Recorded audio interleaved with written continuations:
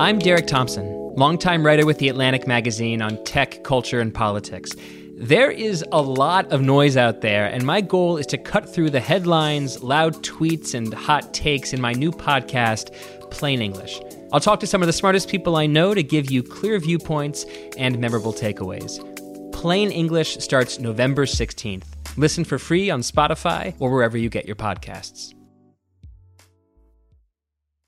This episode is brought to you by Michelob Ultra, the official beer partner of the NBA. I love the NBA. When game day comes around, win or lose, this is the beer you want. Michelob Ultra, my go-to right now because I'm a light beer guy. Sorry, hate to break it to you. You know, I'll mess around with some other ones, but for the most part, really ever since college, I've been a light beer guy. Michelob Ultra, not only does it taste great, 95 calories, crisp and refreshing. Put it in your fridge. Watch how people just grab it. All of a sudden, they're gone. I also like Michelob Ultra because they're getting fans closer to the game right now than ever before with exclusive NBA prizes and experiences like signed memorabilia and courtside seats. Enter for your chance to win at MichelobUltra.com/courtside. LDA 21 and up. This episode is brought to you by Arby's. After 4 years away, it's the return of a fan favorite, Arby's Brown Sugar Bacon Sandwiches. Stacked with sweet and savory bacon that will give you a candied feast for the senses. Available in BLT, roast beef, and turkey sandwiches. Try Arby's Brown Sugar Bacon Sandwiches today. Order the sandwiches online or on the Arby's app. Tap the banner or visit this episode's page to learn more. Limited time offer at participating U.S. locations while supplies last. We're also brought to you by the Ringer Podcast Network, where if you're not listening to the Ringer reality TV feed, I don't know what to tell you. I really don't. We have Johnny Bananas talking about the challenge with Dan Orlovsky on his Death, Taxes, and Bananas podcast. We have Tyson, one of the great Survivor contestants ever, breaking down the mega 3-hour season finale. That's on there as well, and a bunch of other good stuff. So check out the Ringer reality TV feed when you get a chance. Speaking of podcasts, just a heads up, Jackie McMullen and I talked about Joel Embiid on my podcast on Tuesday.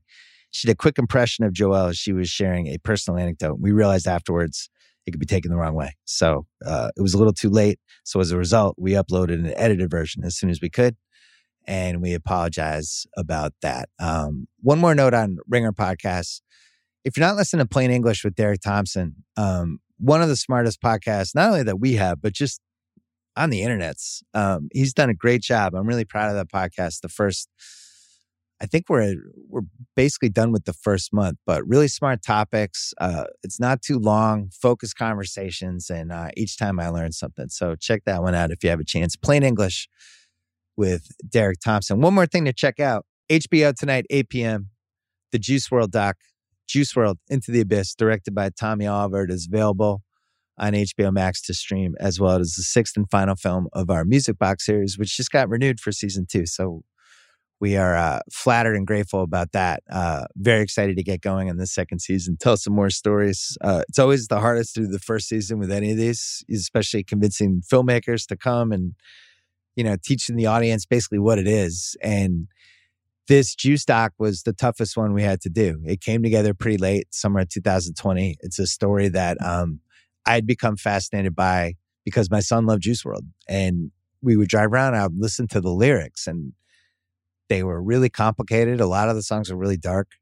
And my son's like 11 and 12 years old. Listen to this. And sometimes I even wondered if he really knew what the songs were about. But there's a vibe and a beat and a style that Juice had that was just so distinct. But the lyrics are kind of the key to everything. And, that's a lot of what this documentary is about. Even though Juice wasn't able to sit down for an interview, obviously, he's narrating his story in real time through this footage, which is incredible. And that was what we had to crack with this. We didn't have a ton of time to make a film. And yet what Tommy Oliver did was just unbelievable, harnessing like 10,000 hours of footage and trying to figure out how to structure it.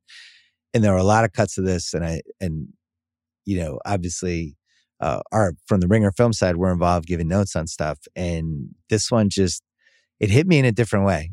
And, I really do think that Juice was a genius. And I think that comes out in the film. And I don't think he's necessarily considered that way, which is one of the reasons we wanted to do it. And I remember asking Tommy at one point, why isn't why isn't he thought of like Kurt Cobain or some of these other people that we have? Why with Juice is it always defaults toward like the drugs and how it ended and things like that? Why don't people look at just the incredible stuff that this artist did from age 17 to when he died? And Tommy made the point like, hey, they haven't seen this film yet. So those were the stakes for us. We felt like this was an important story. And as one of the people interviewed in the film says, for whatever reason, Juice became a therapist for millions of young kids. And, you know, there's a big picture thing that we could have gotten into if this was a 4-hour doc about just this generation of rappers and hip hop artists and how self-aware and self-conscious their songs were compared to like what I grew up with in the late 80s and early 90s and what people wrote songs about back then and what they sang about. And with Juice, I think if you think about his story through the prism of mental health over, you know, the easy way to think about it is like, oh, this is a drug story. It's not. It's a mental health story. And it's somebody that was really in a lot of pain and expressed that through his songs and expressed that through how he performed day after day for the people around him, because he kind of couldn't figure out how else to channel it, you know? And I think it's really heartbreaking to watch. And especially if you've had anybody in your life who's dealt with this stuff, you know, the manifestation of how you deal with it can go badly in all these different ways, right? It could be drugs, it could be alcohol, it could be self-harm, whatever it is. But I think there's so much more awareness these days of people knowing that they're not okay and maybe being a little more thoughtful about asking for help, telling somebody they're not doing well, reaching out to somebody in their life. That's something like my generation didn't do. We weren't in the 90s. If you felt like you're in a dark spot or, you know, you're in a bad place, whatever, you kind of bottled it up. You didn't want anyone to know. It was like a sign of weakness a lot of the time. And, you know, that's changed, obviously. In Juice's case, you know, he's going through so much and you really feel it in the doc, and he doesn't really know how to help himself other than through the songs. So I think that's one of the many reasons why this one stuck with me. Unlike the usual typical music film we're going to do, it's really intense. So check it out. Juice WRLD: Into the Abyss, directed by Tommy Oliver, going up tonight. And that's it for season 1. Anxious to start on season 2. Coming on this podcast, we're going to talk about the NFL's COVID crisis with Peter Schrager and how that's going to affect these games. We're rushing the picks up just because we know that Chiefs Chargers, we actually know who's playing in that one. So, I mean, it's trivial compared to everything else, but from a gambling standpoint, almost impossible to guess what's going to happen in some of these games when you're not positive who's playing. So we cover all that. And then Ben Affleck comes on. Haven't talked to Ben in 5 years since he came on my HBO show. And we actually talk about that in the interview we do. But he's always fun to talk to. I think he's a fascinating guy, and really smart and really self-aware and not afraid to get into topics, you know. So in a lot of ways, he's the perfect podcast guest. But that was really fun. So this is an action-packed podcast. I can only do one thing right now. I got to bring in Pearl Jam.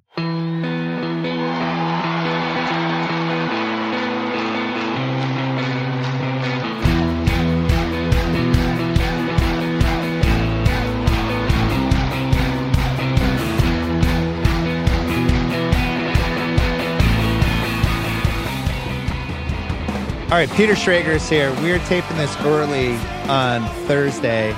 It's noon right now, PT, because we wanted to get the Chiefs-Chargers game into this. And the reason is because the COVID stuff's just gone bonkers in basketball and in football. And to make $1 million picks on a Thursday, not knowing who's playing and not knowing who's going to get scratched, it seems like Thursday is the only game I feel great about. What is the league in a complete panic right now? What's going on? No, I mean, they're hell-bent on getting these games in, but I'll tell you, some of the teams are in a complete panic. And you look at what's happening with Washington and with Los Angeles and with Cleveland, who has to play on Saturday. And now Chicago, if you saw, as we're going and recording this, they don't have a head coach, offensive coordinator, defensive coordinator, or special teams coach. Or no, the head coach, actually, Nagy's fine. But like, I don't know, the Rams, I don't know if the Rams can field a team right now. But the NFL says we're playing these games. And the unfortunate thing about it is that if this was like week 3 or week 4, you could say, well, there's some wiggle room. Can't really reschedule these games. Like, we're here. It's the end of the season and the playoffs are not changing. So I don't know, man. This is something else. Yeah, my thought was that we would just go big on Chiefs Chargers and then sprinkle some on the rest. But I don't want to actually put big money on any of these games Sunday, Monday. I don't know who's going to play. What if we take the Pats and all of a sudden they lose their entire secondary on Friday? And it's just such weird times. And, the way most of these, everybody just about, I would say, is vaccinated probably in the league, or at least most of them. So it doesn't feel like anything's like life-threatening here. But at the same time, nobody understands how fast can you spread it? What is this, the flu? Is it worse? Who knows? Here's the rub. They all had a league meeting, all the owners, all the presidents, and all the health officials in Irving, Texas this week. And a lot of people were like, all right, we understand that like you're being safe here, but if you're testing every single day and these guys are asymptomatic and they're vaccinated and they don't feel sick, like, can we change these rules? And I think the NFL would love to, and they might. The NFL Players Association, the union, is hell-bent on, as of now, let's stay with the daily testing and let's do what's best for these players. And it's a collectively bargained policy. So it's not as easy as that. I'm going to be really interested to see how it plays out because these rules might change, but you need the union and you need the players to buy in. Crazy times. And we're heading toward the playoffs. That's the other piece of this. And who knows how I wonder, like, would they actually postpone a game? What would need to happen? Like, let's say one of these teams, the Browns, Washington, one of these teams passes the point of no return and they can't field a football team. They have the 2-week window between the championship games and the Super Bowl. So would they consider nudging everything back a week? I don't know. I think they're going to have to start thinking that way.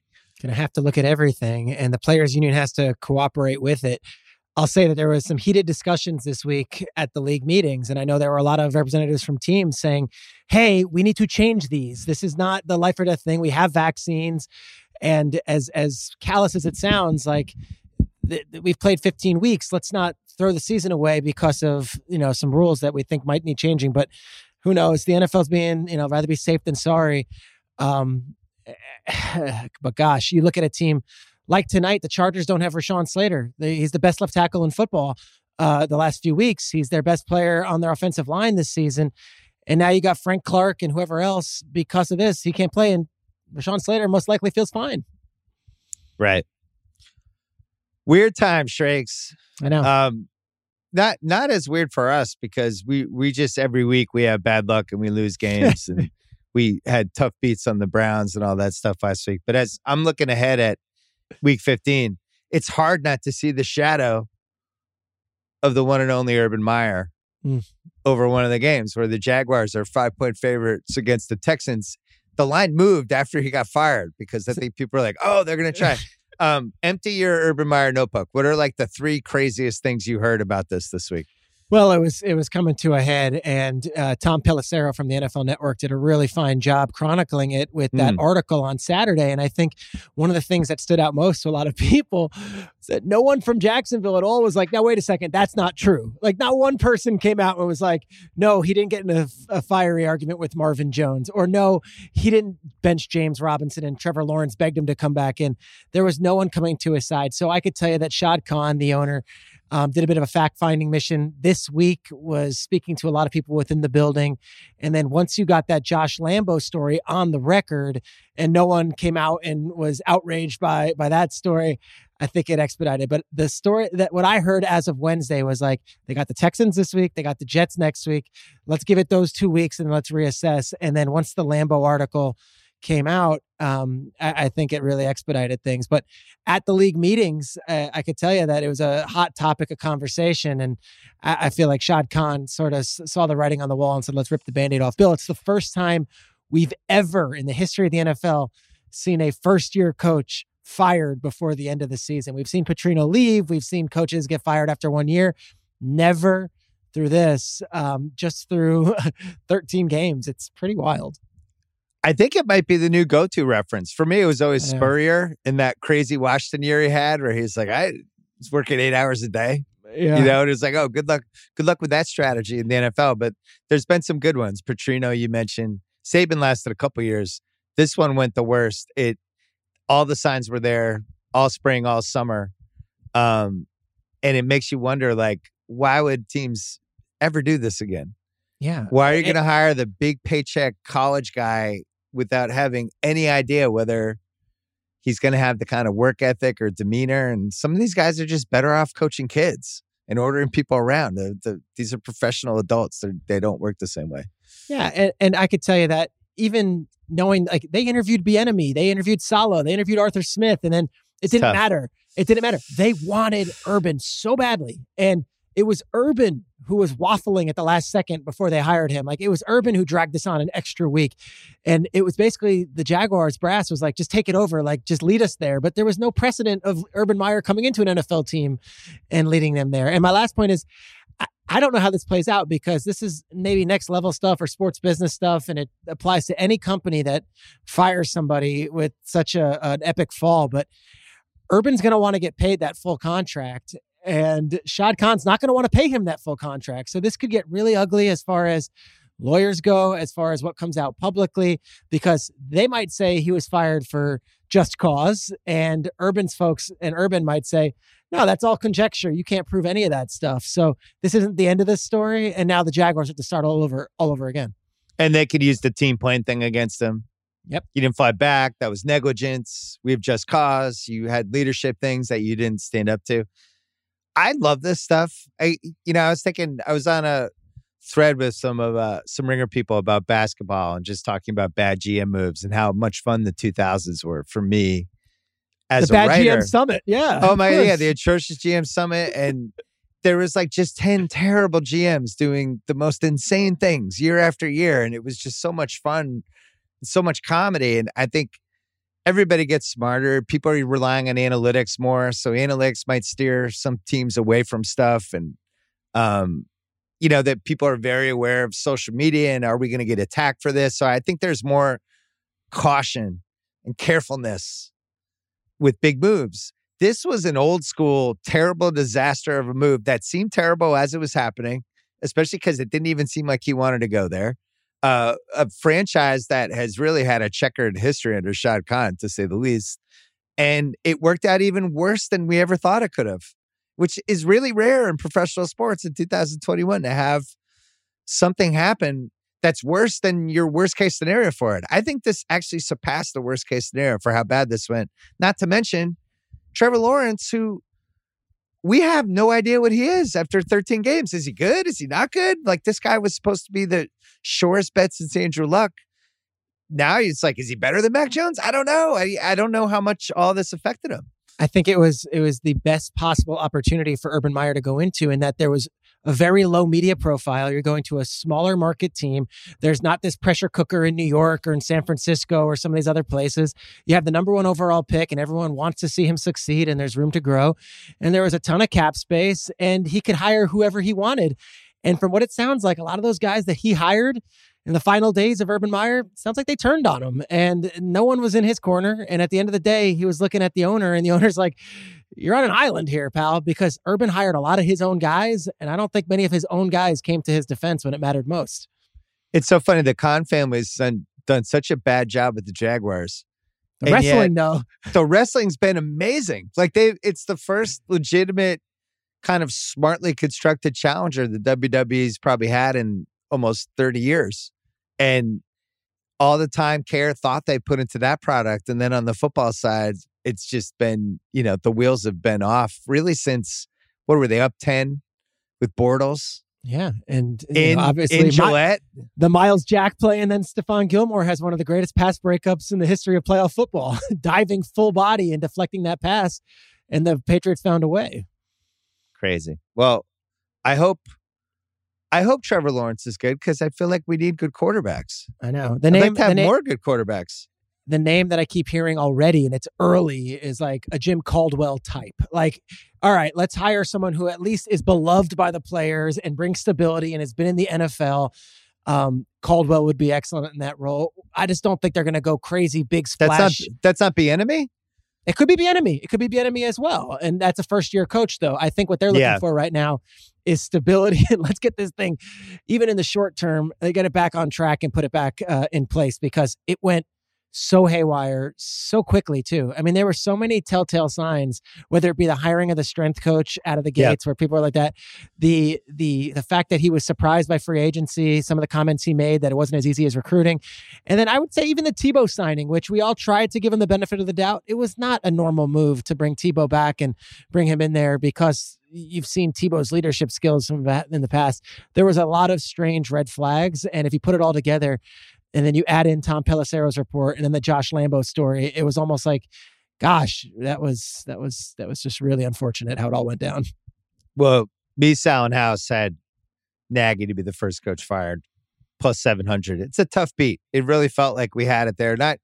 Never wish for anyone to get fired, but if it's something we can bet on, we're going to do it. And you're betting on like more the direction of what you think the team is. On field, yeah. Yeah, on field. And it just seemed like the Bears, that was going to be the move. And now it just seems like the Bears are waiting till the end of the season. Most likely. And probably just cleaning house completely. Yeah. And the one note on the Lambo article, which is a kicker saying he was kicked, and whether it was true or not, whatever it is, what I liked about this, Bill, and you'll respect this, is that Lambo said he wasn't going to say anything. But the second that Urban said, once I find out who the leaking source is, I'm going to fire that person, Lambo was like, screw that. Like, Lambo played for them for 5 years. He's like, that's not how this is going down. So, like, Josh Lambo is the whistleblower, a kicker who is no longer on the team. Unbelievable. Before we get to $1 Million Picks, do we know who Kyle Brandt is doing a hype video for on a Sunday pregame show this week? Because I want to go the other way. Which fan base is looking to be hoodwinked and get and have the thirsty Kyle Brandt experience? No, I'm kidding. Kyle gave the Bills fans this passionate speech from the high school field, and well, they almost pulled it off, but it wasn't enough, Bill. I don't know, Kyle Brandt. It's back to the drawing board. I don't know if these motivational speeches are working. We need a motivational speech. We sure do. Maybe Kyle can give us one. We lost 101K last week. We're still down six figures, but man, we're getting close to seven. We are down $995,000. Ironically, two of the losses last week were losses you tried to talk me out of.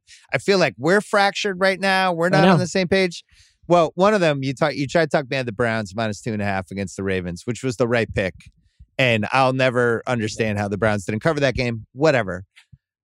The Cardinals game against the Rams. So I look at that game. I'm not positive how the Cardinals didn't just win that game by 10 points. They had almost 500 yards of offense. They're driving down. They're about to score and go up 10-0. And Murray throws one of the worst picks by a good QB of the season. Flips the game, throws another terrible pick later, seems banged up by the end. And we had been talking about this. You and I talked about it. I talked about it with Sal on Sunday night. It's like, yeah, the Cardinals are in pole position. There's something I just don't 100% trust. And it all comes out in that game. Yep. All of it. And now it's like, yeah, they haven't been there. And I'm not as talented and amazing as Kyler Murray is. Sometimes it sucks when either you're rooting for him or you're betting on him, and you can kind of see how that game's going, and you think like, oh shit, this guy's 5'10", and I don't totally trust how this is going to go. And it feels like all of a sudden they're batting down passes, and some of his little shakier decision making pops into play, and then he'll have a play where he's about to get sacked, and he does a pirouette 180 and runs out and gets 17 yards. You're like, that's my guy. That's Kyler Murray. He completed a pass on 3rd and 9. Like, that was one of the best completions on a big play you'll ever see. And it was along the sidelines. You're like, oh shit, he's just so good. He's so good. But it's a roller coaster ride with him and Cliff. It just is. So I don't know if I'm getting back on this season. That's fair. I think it might be staying away. I didn't really enjoy my last roller coaster ride on Monday night. No, and one of the weirdest stats that I've ever seen, they're 7-0 on the road, and they have a plus 112 point differential and a plus 17 turnover differential on the road. But at home, they're giving up just as many points as they're scoring, and they're minus 17 with turnovers. It's a very odd team. They win on the road, and they're not good at home. It's very bizarre. Glendale's a weird place to play, and I know this firsthand. Soccer tournaments or Super Bowls? What do you got? No, the fucking Tyree game. I know. Oh my God. It's just weird. The energy is weird. You're driving forever. It feels like it's in the middle of nowhere, even though it's not. And big, spacious stadium. It's got this weird energy to it. And I don't know. It's like that last of the old school domes that people were building in the 2000s. I think they make them better now. They feel a little more intimate than this stretch from like Gillette Stadium all the way through whatever that Glendale thing's called, where Giant Stadium's another one. It's like, is this an advantage? Yep. Does it feel like it helps the home team? Because it's no. It's not in downtown. You've got to drive out to get there. There's like, it's like what's it called? The Bar Louie, and they've got like the whole thing. That's like the little like couple restaurants. I don't know if they still have those. The Jillian's, like the bowling thing, whatever that was, Right. And then it's the stadium, and you're like, all right, I'm in a corporate office park, and here we go. And it's a fan base that's a great way to say it. That's what San Francisco's like. It's a corporate office park with a giant stadium in it, and it's like, is this cool? Does this feel like an advantage at all? Maybe that's just the era we're in, especially with half the people at the game are just on their phone checking their fantasy teams half the time. Yeah. Unless it's a Monday night. All right. We're going to take a break. We're going to come back. We're going to try to figure out the $1 million picks. I can't tell you how due we are. And you're in a bad run, but man, are we due? How are we not? Are we due or am I crazy? Are you kidding me? We've had some of the worst bad beats in the history of sports gambling over the last few weeks. Yes, we're due. God, every time there's a bad beat, just assume there was $1 million picks. All right, take a quick break. This episode is brought to you by Vrbo. It is already stressful enough to deal with airports, delayed flights, bad weather. You want your actual where you're staying experience to be perfect, to be lights out. You don't want to have to worry about anything. When you book a vacation rental, you want to know exactly what you're paying ahead of time. The stress of getting hit with unexpected cleaning fees after your stay, that can immediately cancel out all the great time you just spent unwinding. Thankfully, when you book with Vrbo, you can see the total price upfront. There are no unpleasant surprises, and the savings do not stop there, my friends. When you book with Vrbo, you earn 2% cash back toward your next vacation through the One Key Rewards program, letting your money do the work for you while you've got your feet up. So while other vacation rentals can feel like a roll of the dice, relax, knowing you booked a Vrbo. Book your next private vacation rental in the Vrbo app. This episode is brought to you by Michelob Ultra, the official beer partner of the NBA. I love the NBA. When game day comes around, win or lose, this is the beer you want. Michelob Ultra, my go-to right now because I'm a light beer guy. Sorry, hate to break it to you. I'll mess around with some other ones, but for the most part, really ever since college, I've been a light beer guy. Michelob Ultra, not only does it taste great, 95 calories, crisp and refreshing. Put it in your fridge. Watch how people just grab it. All of a sudden, they're gone. I also like Michelob Ultra because they're getting fans closer to the game right now than ever before with exclusive NBA prizes and experiences like signed memorabilia and courtside seats. Enter for your chance to win at MichelobUltra.com/courtside. LDA 21 and up. All right, $1 million picks. Week 15. I'm so disoriented by this season. We're already in the Saturday game schedule, but it's not the second to last week of the season. And there's lots of football left. And the patch, I feel like, oh my God, and there's so many games left. I know. I don't know who's in the driver's seat. Very confusing. But we're going to jump on KC playing tonight, which I feel good about for a variety of reasons. You mentioned Slater is not playing, the left tackle, who is the best lineman on the Chargers. Seems important. It's a home game for the Chargers, but as we've seen all season and for the last 2 seasons, is it? Does it count as a home game? How many Chiefs fans are going to be there? How many Chiefs fans turn this into their little holiday trip? Or let's come to LA. We'll go to the game on Thursday, stay for the weekend. What's the most random Chiefs jersey you're going to see? I'm thinking like a Dexter McCluster, jersey. You're going to see this is what we call the not New Jersey game, where people just have these incredible random Chiefs jerseys all over SoFi Stadium. Well, you know what the underrated ones are? It's the Montana jersey and the Allen jersey. The Marcus Allen jersey is like a secret one that you will see multiple times. So you got that. The Chargers, they're getting some Renaissance stuff. And our guy Ben Solak wrote about it for The Ringer this week about why does their offense look so much better than it does? And it's like they're doing more stuff on first down. They're using Keenan Allen more, all stuff that makes sense. At the same time, I look at their schedule. They put up 20 points against Minnesota. They put up 41 against Pittsburgh on Sunday night. But if you remember that game, everyone in Pittsburgh was hurt, right? Yeah. It was no defense. They were basically missing everybody and took advantage. 13 points against Denver. They light up Cincy. Really weird game. We had Cincy in that game, but it was just, there were turnovers. Didn't feel like a 41-point offense performance. I'll just say that. And then, and they killed the Giants last week. My point is, like, I'm leaving the door open for the Chargers have figured it out offensive juggernaut thing. But at the same time, they might have just had a couple good games and maybe they drift back a little to where they are. I like the Chiefs pass rush. I think the Chiefs have found their identity defensively, and especially with that Slater, with Spagnuolo just blitzing the fuck out of them. And then on the flip side, like, I like the way the Chiefs are running the ball. Yeah. They've really, since Edwards-Helaire, this is the best he's looked since he's come back. And then Williams comes in and they can throw. And it just seems like, even though maybe the points aren't there, I still like I like the plays they call. I like the way they look. And I actually feel like there's upside with the Chiefs still. And maybe this is the game. What do you think? Sure. I will see. And by the time this goes live, we already will know the results of this. I'll just say this. Watch the two offensive linemen, the two rookies for the Chiefs.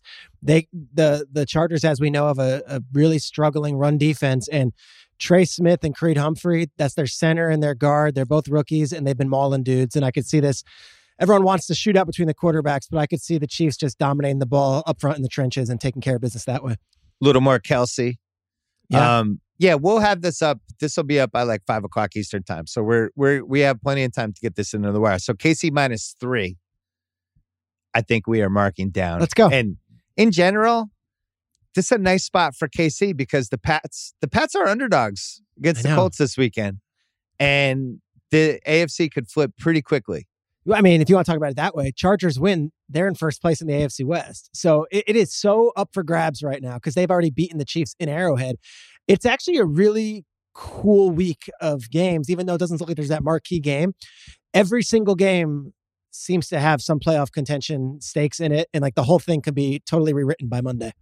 It's an amazingly unusual good Thursday night game. It is like it's a marquee Thursday night game in week, whatever it is that usually this is the, Titans Jaguars and both teams got 3 wins. Because the flip side is if the Chargers pull this off without their left tackle and beat the big bully in the AFC West, you would assume it was a Herbert game. Yeah. And Herbert's, I'm not going to say he's bursting through the door yet, but the pass he's starting to accumulate. Holy crap. That pass to Guyton, 66 in the air in the air last week. That's maybe the pass of the season. So who knows? We shall see, but I'll bet on Mahomes in a big spot. Let's go. Well, I'm with you, but I was going to say Herbert is kind of infringing on Mahomes' wow factor corner, where Mahomes was like, I'm the wow guy in this league at quarterback. You're right. I'm the one that gets the clips cut out and everybody has a big jerk circle about what I can't believe he did this. And oh my God. And look at the shit. Like there was a Herbert thing where somebody posted the pass chart. Yeah. And that pass he threw that you're talking about was like 65, 67 yards, whatever it is. And it doesn't end on the pass chart. It's just this line. Keeps going. Just goes. There's no X to where the pass landed. So yeah, from a wow standpoint, he's kind of there with Mahomes, I think. And it feel like Mahomes has one in his back pocket for Yes. Tyreek tonight, and it's like, now I'll take that back, thank you. Yeah, Mahomes really seems like the I wonder like the stuff with his brother, how much it's weird. His brother is just a very strange social media presence in a whole bunch of different ways, and I wonder like I don't know, maybe that's partly to explain like he's had kind of a goofy year for him, Mahomes, who was the guy going in the year we were thinking was like Tiger Woods in the late 90s, basically. Yeah. So who knows? We'll have some answers tonight. More games for us. I'm not letting Pats +2.5 against the Colts go. Okay, let's talk about it.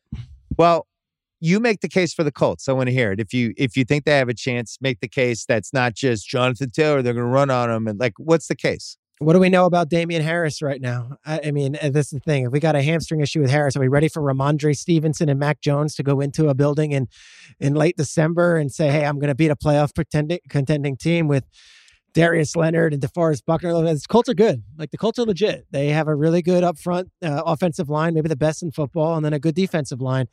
And I think they're going to make Mac Jones beat him on the road in a big spot. And I'm not sure, as much as we love Mac, I'm not sure he's going to be lighting the ball. He's going to be lighting it up all through the air in this game. So you're worried about young Pats guys in key skill position spots? Yes. Can I flip that on you? That's why we do this. Let's go. Carson Wentz against Bill Belichick. Your thoughts?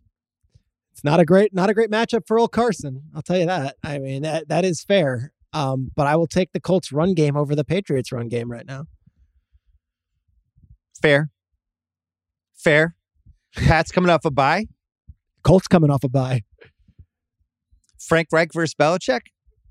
They beat him in the Super Bowl. These are good counters. This is good. Pat's in a tease or Pat's straight up? What makes you feel better emotionally? I mean, if you think the Pats are going to win, you take them straight up, right? I don't know if the Pats are going to win. I think all the Pats fans deep down know that this is probably, other than the Chiefs, the worst matchup in the AFC for them. Because if the Colts get the lead and then they start hammering it with Taylor, and even though you stop him 9 times, the thing about Taylor is the 10th time, all of a sudden he's running for 38 yards. Let me ask you, as far as Patriots fandom goes, when you see that logo and that building and that owner and that history, is there a part of you that just absolutely fucking hates the Colts? It's not a small part. It's an open part. Even without Peyton and without, Bill Polian and without all that, it's still just that logo. Hate the Colts. It goes back to them trying to change the rules after 2004 because they didn't like when we were too mean to their receivers. The 06 title game, which is just still devastating to this day. Up 21-3. Jeff Saturday and Klecko. Yeah. The Manning Brady stuff. And then Deflategate when the Pats kicked their asses. And then all of a sudden it was the balls. 45-7 they beat him in that game. I just rewatched it. I didn't realize it was that big of a blowout. And everyone thought Andrew Luck, like this is his chance to seize it. And it was not that. I was thinking about Luck the other day, actually. Is that the biggest what if that's happened this decade? Because you think like they had this whole team that was set up to be a monster contender, right?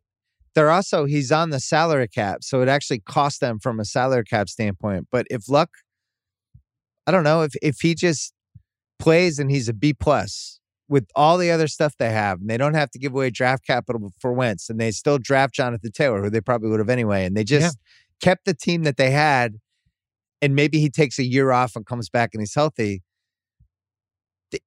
they would have to be the best team in the AFC. I actually feel like we don't talk about this enough. Oh my God, Andrew Luck retired. That guy was really good. It's amazing. And he was an MVP candidate every year. He had fulfilled every promise as the first overall pick right out of the gates. He took him to the playoffs, and that was when Pagano got sick and Arians then got sick before the playoff game against the Ravens. Like, Luck was amazing, and yet he kept such a low profile and has kept such a low profile that he showed up at Stanford a few weeks ago and was there when they honored John Lynch, and it was like a blip on the radar. And I'm like, that's like seeing a Sasquatch. I have not seen Andrew Luck once. And in today's social media, Instagram world, like, it's unbelievable that he's been so low profile. Would you call him an enigma? Would you go so. enigma? I think Let's I would too. Enigma. I think I would too. But it's such a weird fork in the road for them because everything else is kind of there with the Colts. Like they would at least be, I think, a contender. Now they're a team that if they lose this Pats game, they're not even a playoff team probably. Yeah. And it's a great what if, and there's a great doc to be done on like Andrew Luck and what went down there, because now 3 years removed, you're not coming back, but like 1 year removed, maybe 2 years removed. And shit, I work on TV. You do this stuff. I mean, like, I haven't even seen him do an interview, or I haven't seen it. I mean, would he be good in a studio? Maybe. Would he be good doing games? Maybe. He's got an interesting voice, but like, gosh, Andrew Luck has vanished, and who knows what the Colts could be right now if he had stayed. I'll tell you this. It was a huge loss for the BS podcast. Sal throwing it to Andrew the Giant and me getting to do my I don't have a lot of good imitations. It's like when I'm only 3 or 4 and I could do the Luck voice. And now it's like I'm so out of practice, I'm afraid to even try it. So it hurt me too. Andrew Luck, you left a trail of broken hearts. I hope he's happy though. It seems like he's happy. I read like he's like traveling the world and climbing. And look, football, really physical, violent sport. Sometimes people are like, I'm good, I'm out. I'm going to do something else. We could tease the Pats. Okay, let's tease them. We could tease the past 7. Okay. Which I think is what we should do this time. I think that's the move. We could tease them in a 6-point tease to 8.5, or we can go 7-point tease. The reason I mentioned a 7-point tease, the Eagles are playing Washington. Washington, just a bunch of COVID scratches. Ravaged. To the point that this is a potential, might even have to cancel the game situation. I like Philly in this game anyway. The line has climbed to 9.5 on FanDuel as we're taping this. And a 7-point tease would take that down to 2.5 under a field goal. So could Philly win by a field goal over a completely ravaged Washington team? Seems like a safe bet. I was thinking of marking it down unless you disagree. No, I go with that. And I don't know if I would assume as we do this on a Thursday, Hurts has been practicing this week just a little bit, been around, been seen.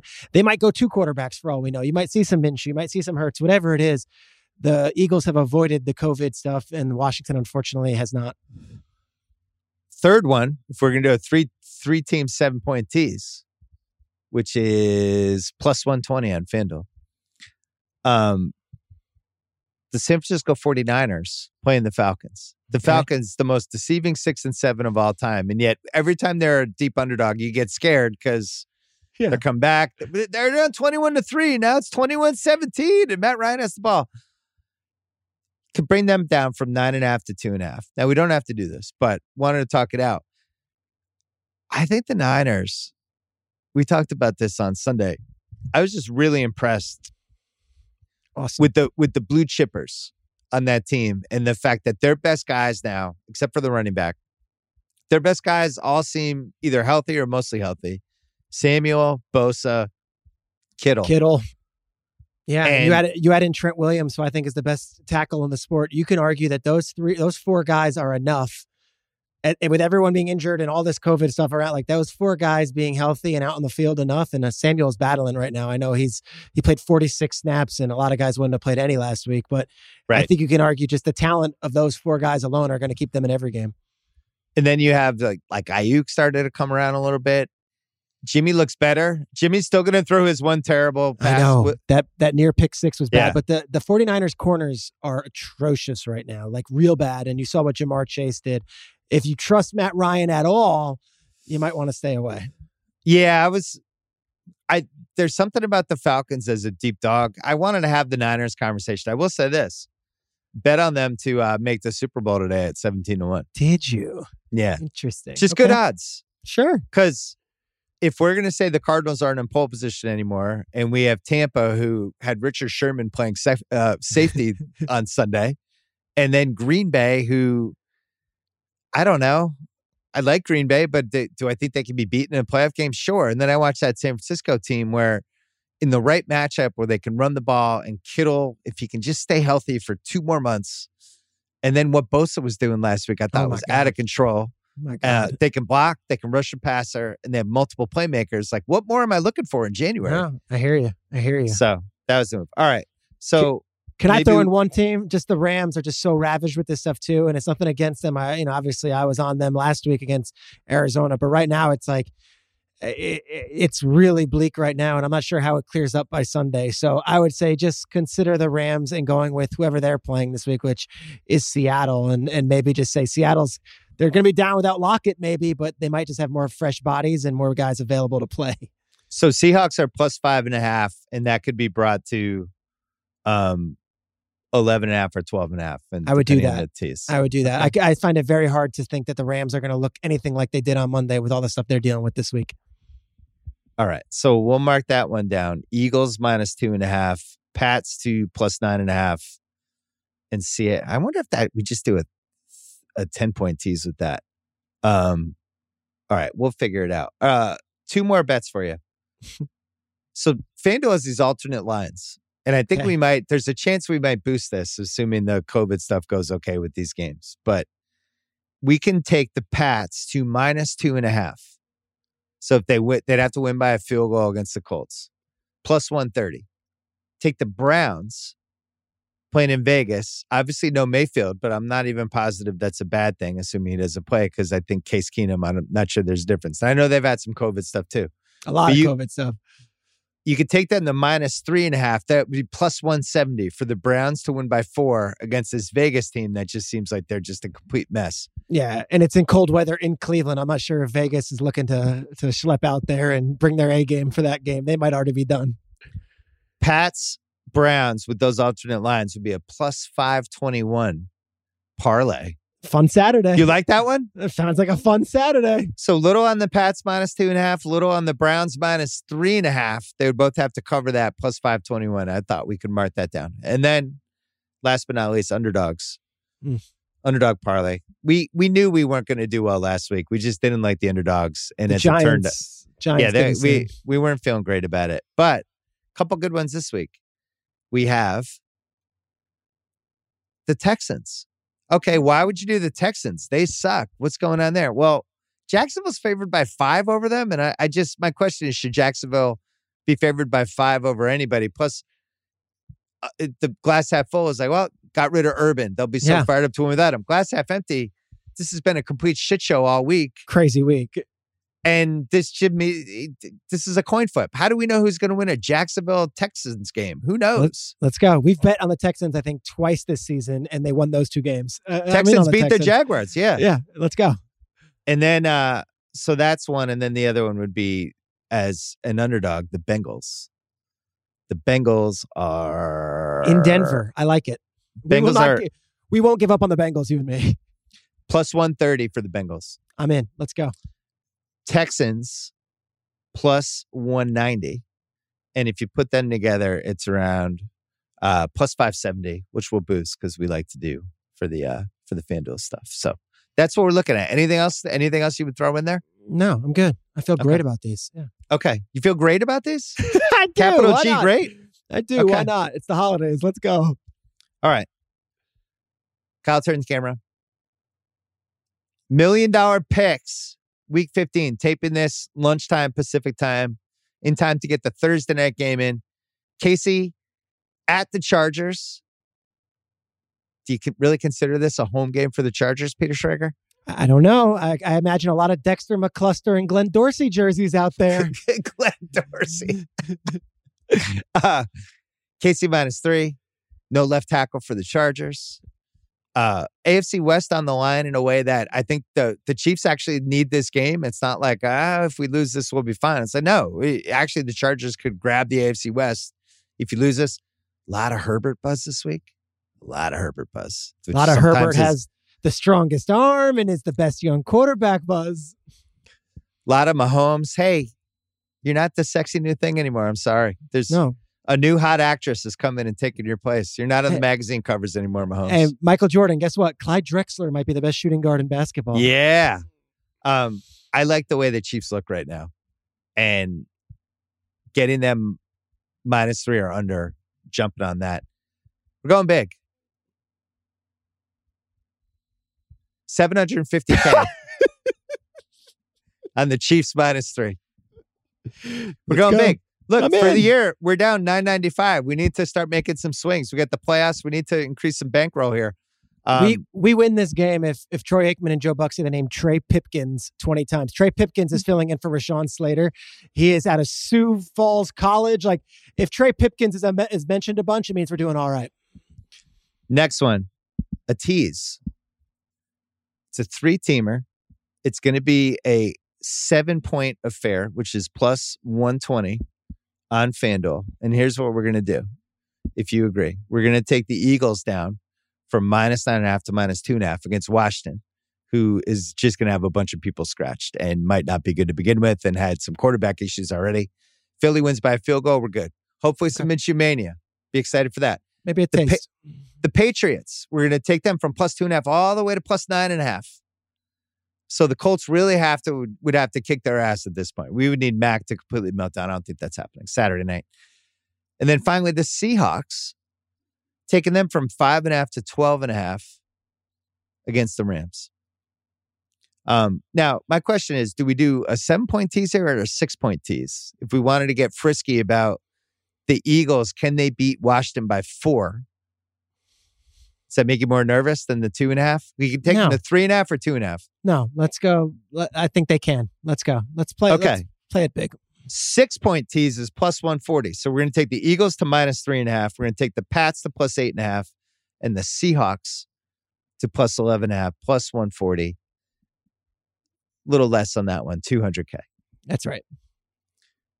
Then we're going to do a little alternate line parlay that you can do on FanDuel. We're going to take the Pats to minus 2.5, plus 130. The Browns, who probably have Case Keenum started, they're having some COVID issues as well. I get it, but they have Vegas, and we don't trust Vegas. Plus 170, minus 3.5. We can put 100K on that. Plus like 521. Plus 521 for the parlay. 100K on that one. I like it. This is the Willie McGinnis parlay because he is going to be there for NFL Network. It's the Patriots. It's the Browns. It's his teams. This is all for Big Willie. And it's a Saturday thing. We'll know right away. We'll know if we won 100K at plus 521. We'll know at the end of Saturday night whether that one worked out. Pats minus 2.5. Browns minus 3.5. Finally, underdog parlay of the week. Texans. Yeah. To beat. Who's coaching the Jaguars now? It's Darrell Bevell. Darrell Bevell. Bengals to win in Denver. I like it. Combo that is plus 570. We're going to boost that up to 7-1. Come on now. Give myself a FanDuel boost. Put 33K on that. What are you the most excited about out of all of those bets? I can't wait. I cannot wait to see what Cleveland brings amidst all this COVID stuff, without Stefanski, all this stuff. Can they hold their end of the bargain? Come on now, Browns. Also, little reverse Ewing theory for them with Odell Beckham, who's gone to the Rams and who has been immediately turned into an asset again. It's like, really good. What's going on here? All right, those are the $1 Million Picks for week 15. You working Saturday? Oh, I'll be there Saturday and Sunday. Let's go. All right, let's go. So we'll see Schrags on Good Morning Football. We'll see him on Fox this weekend. Good to see you as always. This episode is brought to you by Michelob Ultra, the official beer partner of the NBA. I love the NBA. When game day comes around, win or lose, this is the beer you want. Michelob Ultra, my go-to right now because I'm a light beer guy. Sorry, hate to break it to you. You know, I'll mess around with some other ones, but for the most part, really ever since college, I've been a light beer guy. Michelob Ultra, not only does it taste great, 95 calories, crisp and refreshing. Put it in your fridge. Watch how people just grab it. All of a sudden, they're gone. I also like Michelob Ultra because they're getting fans closer to the game right now than ever before with exclusive NBA prizes and experiences like signed memorabilia and courtside seats. Enter for your chance to win at MichelobUltra.com/courtside. LDA 21 and up. This episode is brought to you by BetterHelp. A lot of us spend our lives wishing we had more time. The question is, time for what?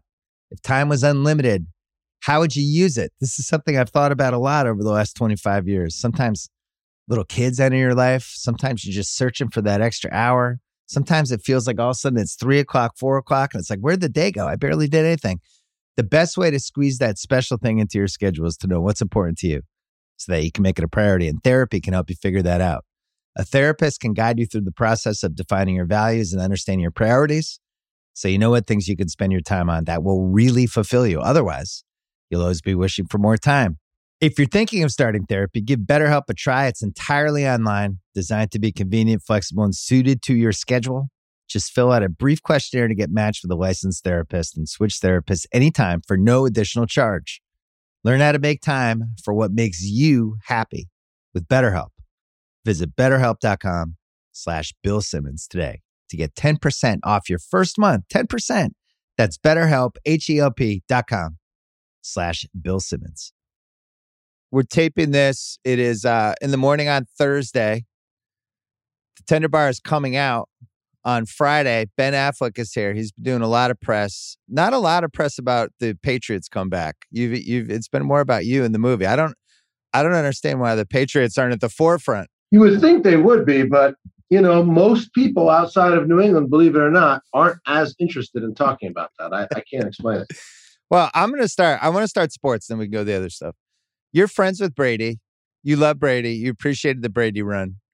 Brady goes to the Bucs. You're rooting for Brady, but now the Pats are good again. So I just need to know, coming out of the gate, where your heart is right now. Split. Look,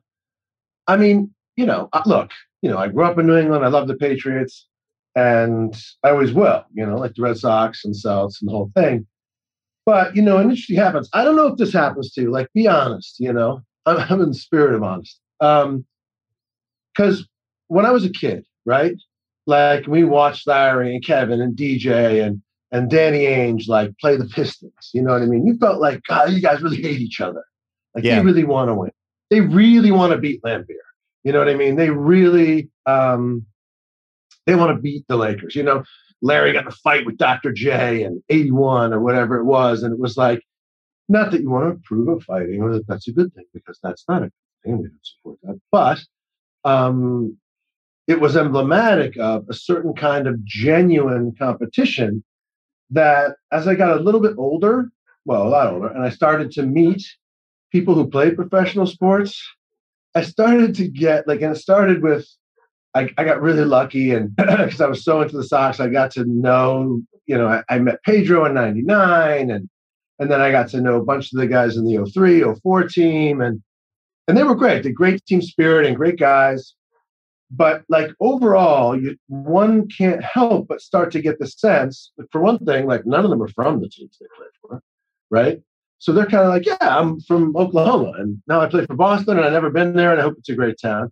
But they're not people who have a tremendous amount of allegiance for Boston itself, whereas the fans really do. And that's okay. But don't you start to get the sense that the business changed of sports, professional sports, somewhere between the 80s, 90s, and where it is today, where really it became about and they all have the same agents. They all kind of want to it's like, yeah, sure, we kind of put on a show and we want to win, us collectively or us individually. But there seemed to be less of a emphasis on the regional aspect of it and where we're from, and we're doing this for the city. And part of it's, you kind of say that because you're supposed to, but it became harder for me to invest in a team purely based on these guys love my town, because I knew that wasn't always the case. You know what I mean? I'd be happy to, Johnny Damon's going to run off to New York, and so are a lot of other people. And then you go you feel like you're so betrayed. How could you do this?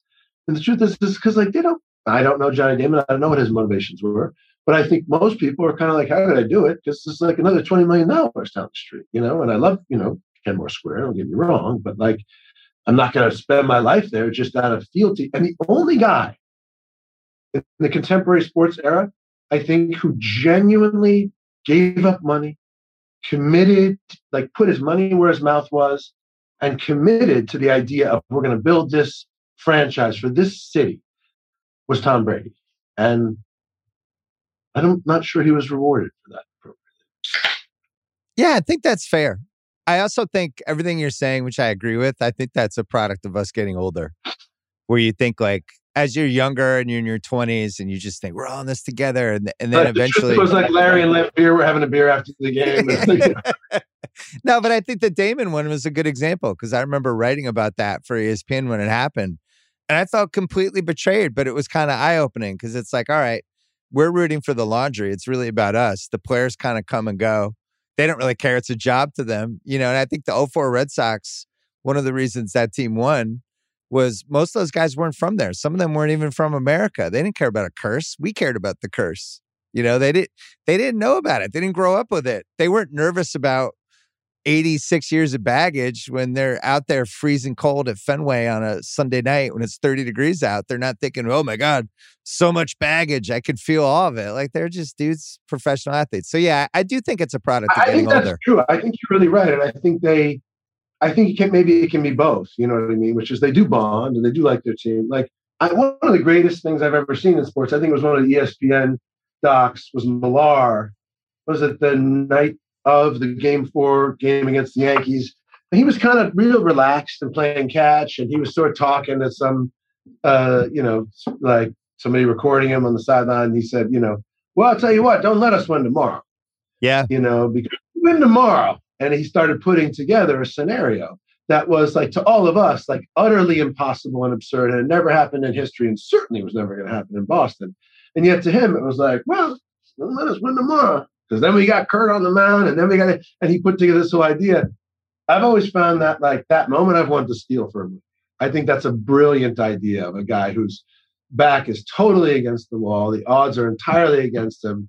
and he's completely comfortable with the idea that, well, if we get one little opening, we can take advantage of that. And we can take another, and it's possible. I can see the way, all the way to the top of Mount Everest, where everybody else just feels like it's impossible. We'll freeze to death and we'll never survive. Well, at that point, everyone had hit rock bottom emotionally. They just lost 19-8. I went to 4-5, and it just seemed, all of it seemed so improbable. I think that's the only way we could have won. The more the years pass, it's like it had to be just like this complete improbable miracle, or else if it had seemed realistic at all, it would have never happened. I knew, but I agree. At the time, I knew. I remember talking to my friends going, there's no way we're going to beat them unless it's the most incredible comeback story ever. And by the way, if we do, the World Series is a total afterthought. It won't even be a question. They're going to win the World Series no matter who or what happens, because it's clearly destiny. And now it already was the World Series, in effect, against the Yankees. Like, who remembers St. Louis?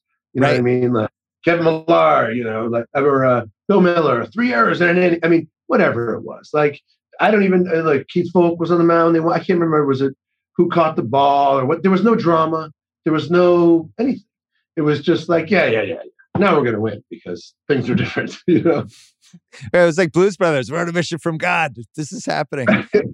Yeah, it definitely, I know it changed my mood just in life and my perspective on everything. And I think everybody who cared about the team. And then this Patriots run, I mean, now you think it's over, and everybody was so happy last year about, welcome to the real NFL. No more Brady Belichick.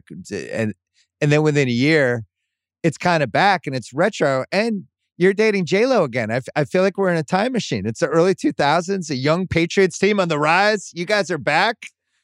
I can remember, I think we were doing Gigli when Vinatieri kicked the field goal against Oakland, was it, in the snow in 03? Snow game, 01, yeah. Or was that 01? But that was the first Super Bowl was 03, though, wasn't it? No, the second one, you're thinking the Carolina Super Bowl where they yeah. But nonetheless, that was the era of the, the last Super Bowl, before that early 2000s time was 86 when we got run by the Bears, and the Super Bowl shuffle ran us over. That was terrible. And so all, everything comes back around again, evidently.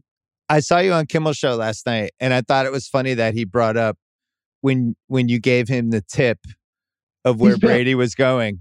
Well, because he immediately gave it to me and Sal, and I think we bet it, and I think you cost all of us money because it was like, Affleck's got the inside info on Brady. Don't worry, you guys are cheap. It couldn't have been more than $50. Yeah, I think Brady was floating that stuff out. He was probably using you to make sure you weren't that you weren't leaking info. I don't know. I think actually the truth was there were a lot of considerations for him. He really is a good guy, and a big part of ultimately, I think what matters to Tom is being close to his son, who's in New York, and the California teams. Ultimately, I think at the end of the day, if I had to guess, that was a determining factor.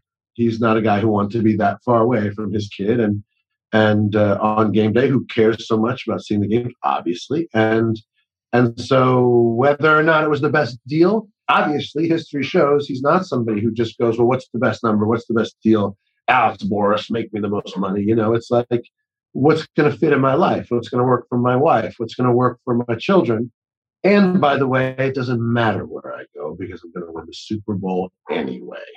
I mean, how many thousands of years would it have taken for Tampa Bay to win the Super Bowl? It's true. As you got older and more famous and more known, was it, do you find yourself, you have just more in common with somebody like Brady? Just that, because you're going through a lot of the same stuff, what it's like to be in the public eye, how you have to be reserved, how any one thing you say could get blown out, and just who do you trust? All those things that like an A+ lister has to deal with. That may be true about some things, but I wish I had more in common with Tom Brady. I played catch with the man once and realized how very little we have in common. I mean, he was throwing the ball to me, and I thought, I was praying to God that I catch the ball, not just because I wanted to impress the guy, which I very much did, because I really thought I would get hurt if I didn't because it shows up right in front of your face. You know what I mean? And after about 10 minutes, he was like, "You ready?" And I said, "Yeah." And he goes, "All right, now I'm going to start throwing the ball." And I was like, "Oh my gosh. Are you dump another 30 miles an hour on this? Because I'm very much at my peak and really trying." And it was incredible. It was the most incredible, just not spending a ton of time around pro athletes in terms of hey, come out on the court with us or whatever. I'm sure anybody you see who's a pro or a semi-pro or a great player in college, they get into your pickup game. You really understand very quickly what the difference between excellence and a 50-year-old white man is. But to watch him do it and him not be that much younger than me, and also just watch what he's done. It's I don't know who has, there are very, very few. Serena Williams. I mean, how many people have really, Michael Jordan, how many people could really relate to that? LeBron, I mean, obviously do very well, making a bunch of comparisons among people like that. And you understand that really well, but, and could detail and nuance it much better than I could. But ultimately, at the end of the day, there's 10 people, men and women, who have done, maybe that level of what they do. So I have some things in common with Tom. I like to think people both know who we are sometimes. And we were in New England and, but there's sort of about it. You know what I mean? He's just and he also, talk about never, he has this incredible knack for maintaining discipline. And that includes a refusal to deviate in any way from the kind of Bull Durham platitude, you know what I mean, that Kevin Costner taught Tim Robbins in that movie. No matter what they say, no matter what happens, and a lot of those people, try to be provocative, you know what I mean, in an effort to stoke conflict in what may or may not, but quite possibly could be an environment where there is, in fact, personality conflict. And nonetheless, you just see calm, and you would never, great, just trying to win next week. Just having a good time. Just lucky to be here. Doesn't comment on what it's like being, the greatest ever. Doesn't comment on, sometimes he'll say, appropriately competitive things, and it satisfies the fans. But he has this really rare, for an athlete, because that's not their business, understanding of exactly where the line is about what to say to entertain people, and never ever cost himself in terms of having to answer another question the next day about what he said the day before. Yeah, I wonder if he learned some of that from Belichick, because Belichick's the master of that, right? He never says anything interesting, even though he's an incredibly interesting guy. He's fascinating, but he doesn't come off like a great guy. Look, I'm from New England. I love Belichick. I'm rooting for him all the time. I never got the sense that he was fun to play for. I never got the sense that he was a sterling conversationalist. He's not charismatic. Brady is charismatic, in the realm of George Clooney or Cary Grant or one of those people. You know what I mean? Belichick's not at the Met Ball, although I would pay a lot of money to see that. Wearing a sweatshirt. The cut-off sweatshirt, the Met Ball. I love it here. I'm having a great time. He's also enjoyable because he will sort of, without saying it, kind of say fuck off to people all the time, Like Ridley Scott, a director I just worked with, did an interview in Russia where somebody... I read it. It was amazing. You should see the video. I saw it. I read it, yeah. The guy kind of gives him a backhanded compliment, the kind of which one becomes accustomed to. It's like routine, you know what I mean? This movie's not as bad as your previous films, in that sense. And you have to go, thank you, that's so nice. And he was just like, fuck off, fuck yourself. It was so abrupt that I don't even think the journalist understood, he just, it's just at a point in his life where he just doesn't care. Yeah. You know what I mean? If you're going to insult me, I'll just tell you to fuck off and end the interview. And that's an enviable position to be, and kind of funny. But Belichick kind of reminds me of that in the sense that he doesn't tolerate he won't brook any nonsense. He's also older than Tom. He brings a little more gravitas. He's older than some of these other grizzled writers who kind of probably see themselves as, the real workaday lunch pail veterans of the New England sports world. And I don't think anybody can trump Belichick in that capacity.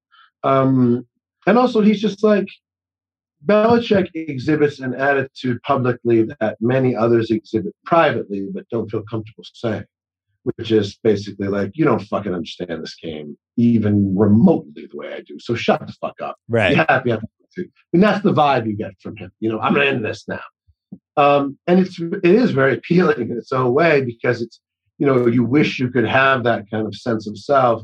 But I would say Tom is another level of master because it's not about just, I'm going to draw a line and I'm going to tell you, I'm just going to basically set a boundary which says you're not entitled to know any of these things. And I don't care to tell you. And I don't give a shit what you think about that. It's like making you feel as though the question's been answered and you've had a satisfying exchange. And, like you do know him, he likes you. And then only when he is out of the press conference, you realize, well, he didn't really say anything. But he seemed charming, though. But he was accessible and gracious, but like he actually didn't answer my question or tell me anything I wanted to know or even respond to what I said, sort of like a Ronald Reagan level gift for communication. Well, wait a sec, go backwards. So you're playing catch with them because I've heard this about Brady, that he'll be on vacation with people or somebody will be over for the weekend or whatever. And he basically just eventually sees anybody who seems relatively athletic as somebody who could catch footballs for him for an hour and leverages the whole, I'm famous, of course they'll want to play catch with thee. And you go into it thinking, oh, cool, we're going to throw the football. But it becomes an actual workout for him. Because I've heard all these stories about people who had no idea, like they brought like tennis sneakers and all of a sudden they're running 25-yard outs because Brady needs a workout. First of all, I wasn't even on vacation with him. I happened to be at the same place. And he knew I was there. He goes, oh, you're coming down. Let's have lunch or something. And I thought, oh gosh, maybe I'll get to see Tom. That would be great, And then he calls me up. He goes, yeah, G's not a great receiver. She's gotten a little tired of catching balls for me. So you're around. You want to catch some balls? To me, I think this is like a guy who's going, should I make someone's dreams come true today? Yeah, heck with it. I'll change someone's life. Hey, you want to catch my footballs? Because it is like one of the most memorable days of my life. Yeah, you think he just wants to keep his arm loose. Like you don't know it's an actual workout for him. It's definitely a workout. And he uses it as a workout and he works you out. And all of a sudden you're like, okay, I'm going to work out harder than I have in 25 years. And I'm going to pretend that it's something that I'm accustomed to and that I can tolerate it, even though I'm sure it's evident that I can't. And I'm sure, what I'm really sure of is that when he sends me 35 yards out, he has to wait the amount of time he normally waits for a guy to run 90 yards. Right. So he's doing the like calculus in his head of like, no, not yet.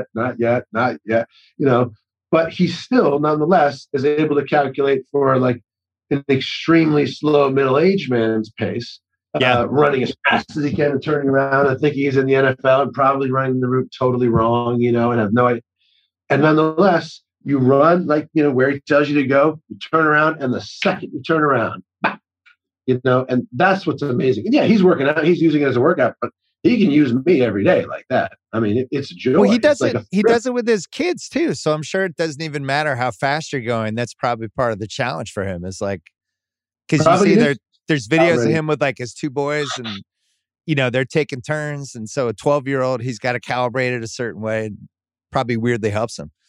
I think it's amazing how obsessed he is with football.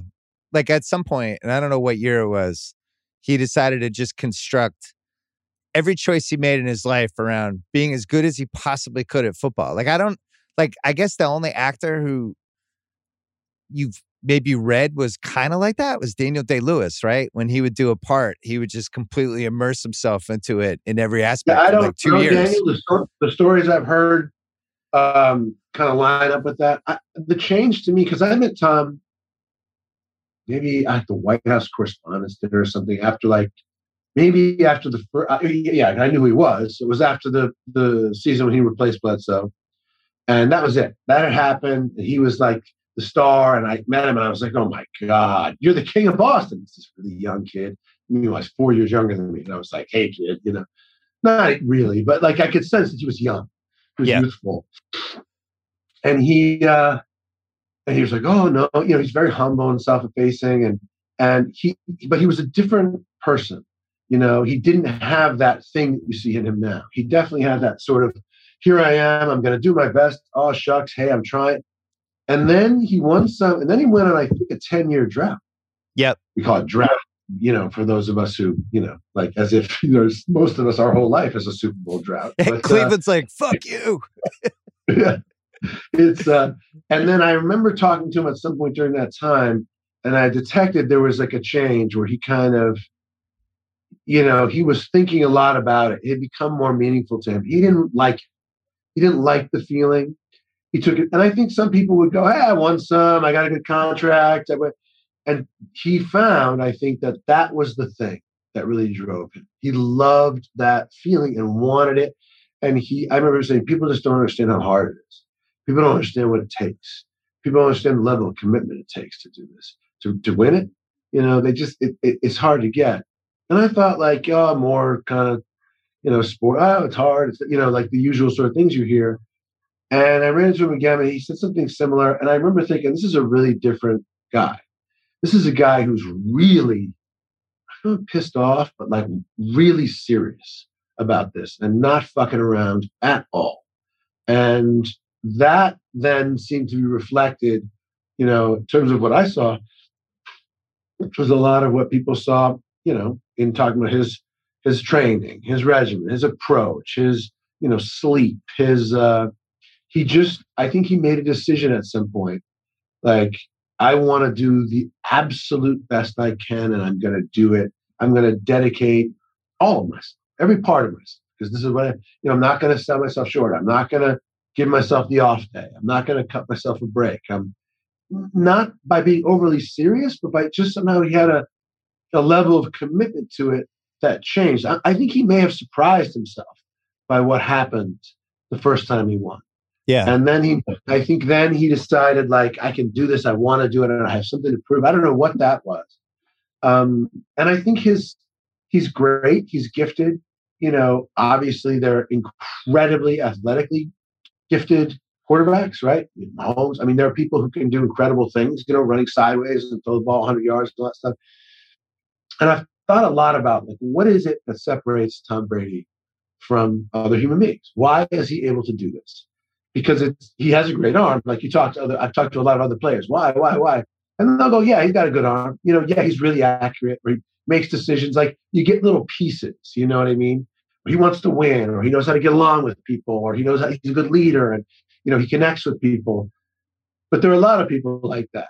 And my theory, and maybe just because it relates to my own work, is that, and kind of what I get from him, the difference between him and other people is that he just doesn't have that part of the brain that gets nervous.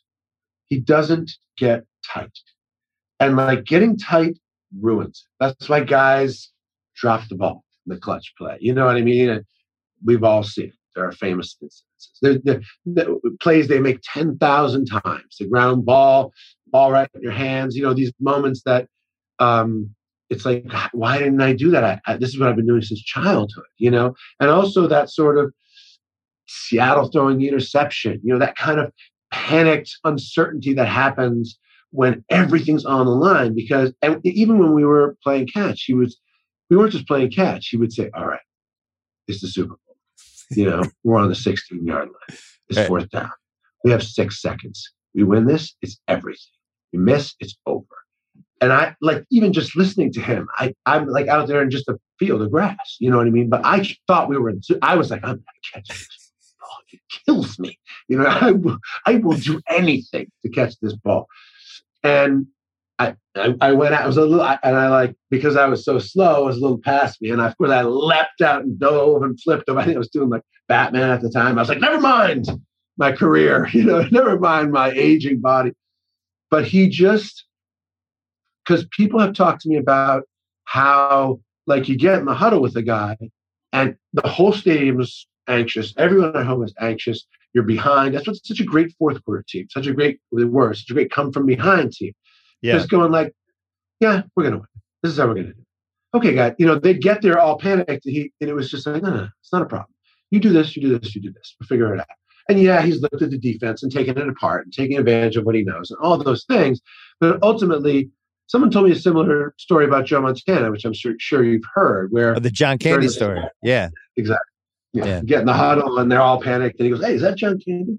and they all look over and, then they're just thinking about something else. And they realize like Joe's all right. Like he's not that uptight about this.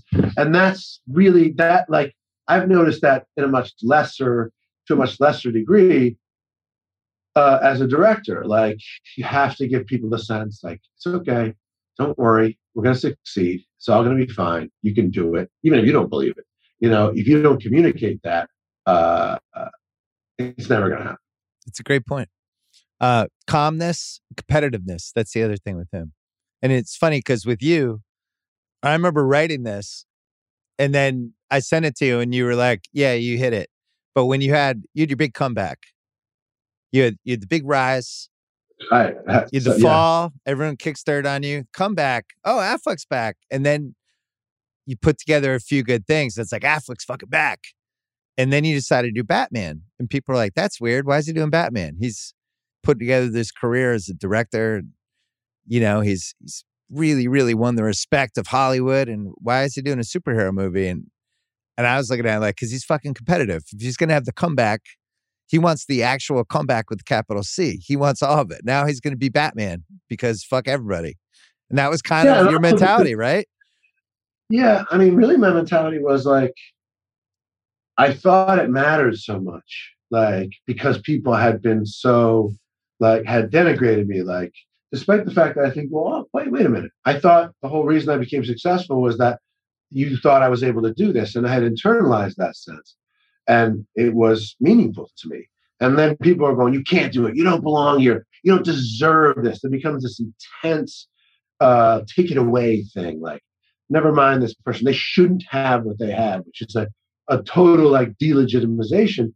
So from 03 to 06, 7, 8, 9, 10, was, and it's a kind of a younger person's drive in some ways, but it was the something to prove. I can do this. I belong here. I'm going to get rid of me. I'm not meaning. I know I have something to offer. I know I mean something in effect. I can do it, even though you're telling me I can't. And that's the only motivation at that point that really works. Is if people are telling, and I'm sure probably it fueled Tom with his draft pick and so on and so forth. Like, it's very common. You go like, really? You don't respect me? Well, let's see. I'm going to do it. I'm going to lay it out there on my own terms. And if you want to tell me I'm no good at that point, fine. I'll have failed on my own merits, but I'm going to take a crack at it. Which is why when I made Gone Baby Gone, it was so incredibly stressful because I knew if this doesn't work, I'll never work again.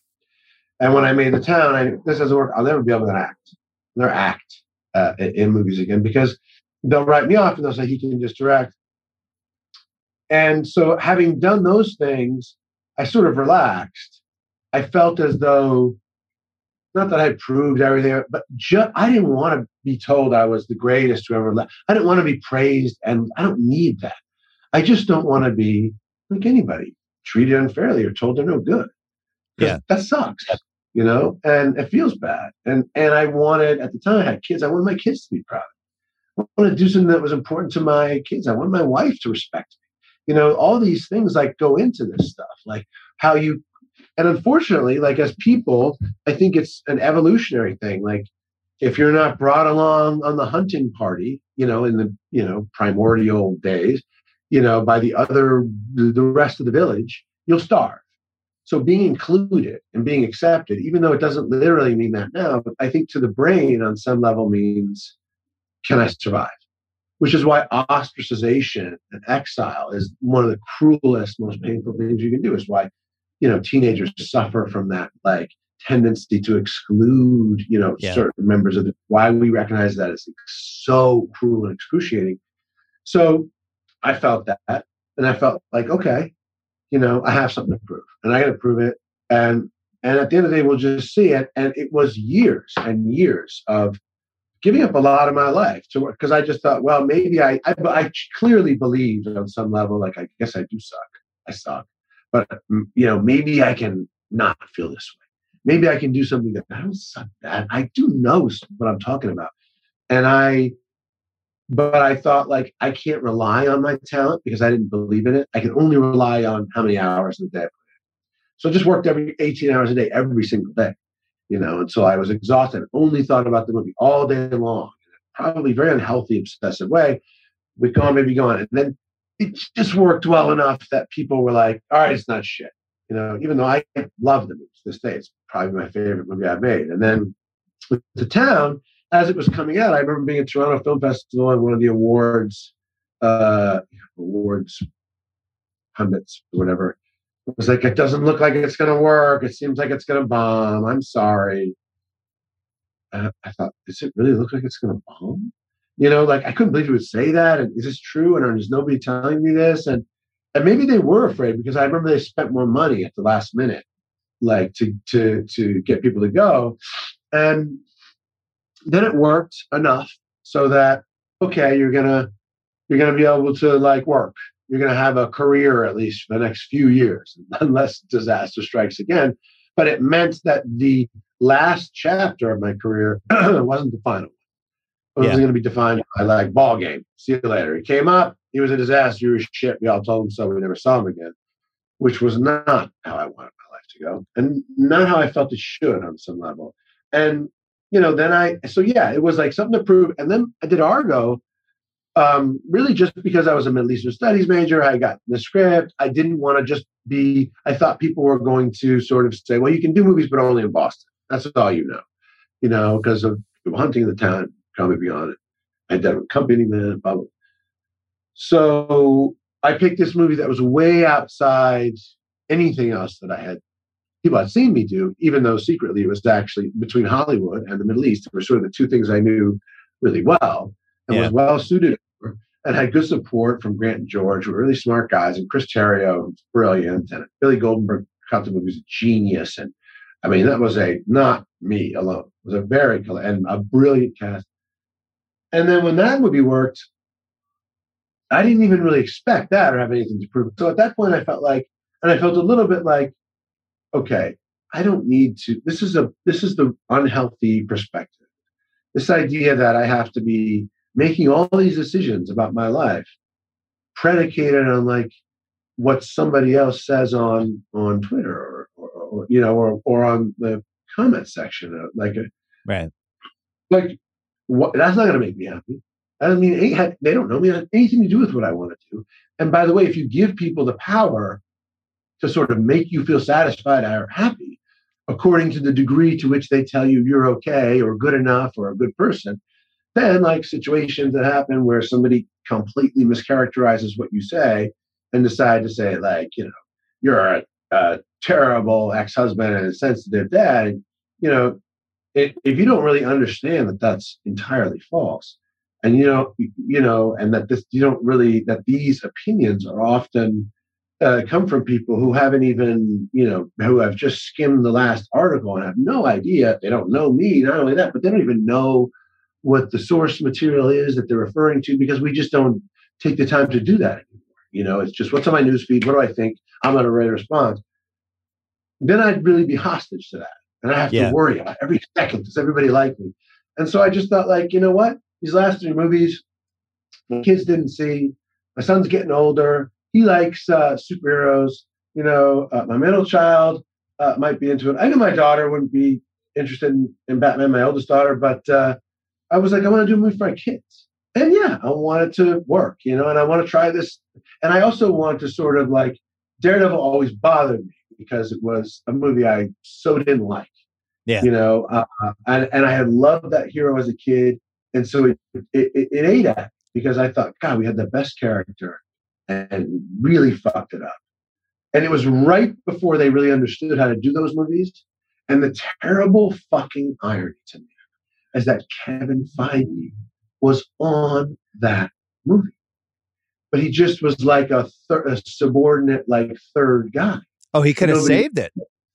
I keep on thinking I should have just turned to him and been like, fuck all these people. What do we do? Because if there's anybody, and I've never thought this was true about anybody until I looked at his career. If there's any one person who I would actually believe when they told me, look, this is what the audience wants, it would be him. Because he seemed to have like an unerring instinct for, two set pieces, two jokes, pull on the heartstrings, make fun of the suits, two set pieces, you know what I mean? Like, and then, thread in the villain, like for what he does, that genre, those movies, And by the way, there's never been a more successful producer in the history of movies, ever, by far. I'm going back to wherever you want, Daryl Zanuck and anybody else, Cecil B. DeMille. It's like, anyway, so it's like you find out you were working with Cecil B. DeMille and he was, somebody's VP and they made him be quiet. It's like, God damn it. The answer was right there. Going back to that stretch, because the first time Damon came on this pod, and we had we talked about everything, but one of the things we were talking about was when you started to have a little bit of, you had a couple misses and people started comparing the two of you against each other. And he was the most upset about that than anything, because he was like, it wasn't like I was making every artistic choice either. Like the narrative became Affleck's grabbing paychecks and Damon's the one who wants to do good work. And he was like, fuck that. That was not. By the way, he was getting paid more than me. But he was really hurt by that because you guys were so close, and then he's protective of you, obviously. But I think he did feel bad and he felt uncomfortable. Anytime you see something that's like, first of all, we're best friends and we love each other and we do really root for each other. And I think he was, I imagine, kind of going like, A, I feel bad for my friend because this isn't really fair, and B, like, don't attribute to me like some great wisdom that I'm the genius, because we have very similar taste in movies.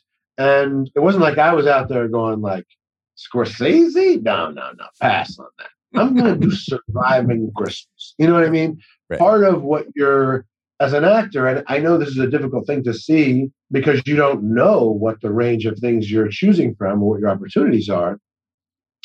But because it's collaborative, you're a hostage to a number of other things. You're never going to be better than the material. You're never going to be better than the director. You're never going to, you're bounded by what's available to you. So really, if you want to evaluate an actor's choices, you would have to know, which they guard this information, so you never could. You would have to know, what were the movies that were offered to you this year? What did you take? What did you do? This would be a great website. I would go to this website all the time if it existed. The 19 movies Leo turned down in 2005. I always wanted to do a fantasy actors thing, instead of fantasy football. We're like, okay, here are my 5 women, and we're going to see how their movies do. And you can take 5, and we can do picks. And the problem is that the metrics aren't exactly the same. In sports, what the OBPS is, and that's absolute. Whereas, you can make various arguments about, well, yes, it didn't make as much money, but it's a better movie, or it got awards, or people, blah, blah, blah, blah. But ultimately, that would be an interesting exercise because it still wouldn't reflect, what was actually available to them. And somebody once told me when I was really young, a guy named Tom, who owned Lakeshore. And I did this $2 million movie called Going All the Way before I did Chasing Amy in 94 or something. And he said, and he had made a bunch of money, I think, selling furniture in Chicago and got into the movie business kind of to, as a sort of quasi-retirement, like, try something with this money I made. He ended up winning an Oscar with Clint Eastwood for Unforgiven, but Tom Rosenberg. And he said, in your life, at the end of the road, you should be able to look back and say, I missed a bunch of good opportunities. That's where you want to be. You want to be there going, I should have taken that one. I should have taken that one. Because what that will tell you is you're being discriminating enough. You're saying no enough. Oh, interesting. And you're being careful. Yeah, I thought it was interesting. I never forgot it. I didn't understand it at the time. I was like, say no. I'm trying to pay the bills. Like, I'm not really in the position to, by the way, Tom, you just paid me $18,000 for 4 months. But, it was like, okay, so there is some value to what you say no to. And the really difficult thing is that for actors, your whole career is trying to get people to say yes to you, get an agent, get an audition, get the job, get the director to like you. And then one thing happens usually, and then it's all about what you say no to. And you have to radically shift those gears, literally from like 6th gear into reverse, and go, okay, it's a totally different game. And that's hard. And who it's really hard for a lot of times is the people around actors, like, like agents or managers or producers. And that's why Patrick Weitzel is so, my agent, I think, is really brilliant, because he always got that. He knows exactly when to chase and when it's time to be discriminating. But for a lot of people, obviously, whose living is tied up in your living, it's like, just take it. More is more, do it. Yeah, they're offering us this, let's do that. And we got a commercial opportunity. Yeah, it's dog food and you eat out of a dog bowl, but I think you look good, And there is, that's a tough thing to get used to. Trips up a lot of people. And that was one of the hard things for me, because there were movies I did. It's not totally fun. I did do some movies for money because it was a lot of money. Because from my point of view, I was like, hey, look, my mom made $25,000 a year teaching school, public school, back in Boston. And then eventually I think she got to like 35, it would go up 2.5% a year. She worked 30 years. My dad, I don't know what he was, a Toyota mechanic, a janitor, and a bartender. Not a lot of money. He had an old 76 red Buick Skylark, which we ended up having to sell. And so when somebody would say to me, $10 million, which by the way is actually, 4, but which took me a while to understand too, I would just think it's irresponsible of me to say no to this. Like, how could I possibly face my friends or my family and tell them that I said no to that? And it wasn't until I realized that, like, actually, after you can pay your bills, money isn't that important. It doesn't mean anything. It doesn't make you happy. But we collectively share that mythology, that idea that this is it. Boy, if I won the lottery, you ask 10 people, what's the one thing that would make you happy? Probably 8 of them would say winning the lottery. And I've always thought there'd be a great documentary on lottery winners, because I bet you find half of them are miserable. Right. Well, you're talking about how much luck you need with a movie. And I think sports is like this too, right? You have a team. Look at the Patriots this year. Like, if anyone takes Mac Jones before number 15, this whole Patriots season is completely different. You need all these different pieces. You need to hit a couple of free agent signings.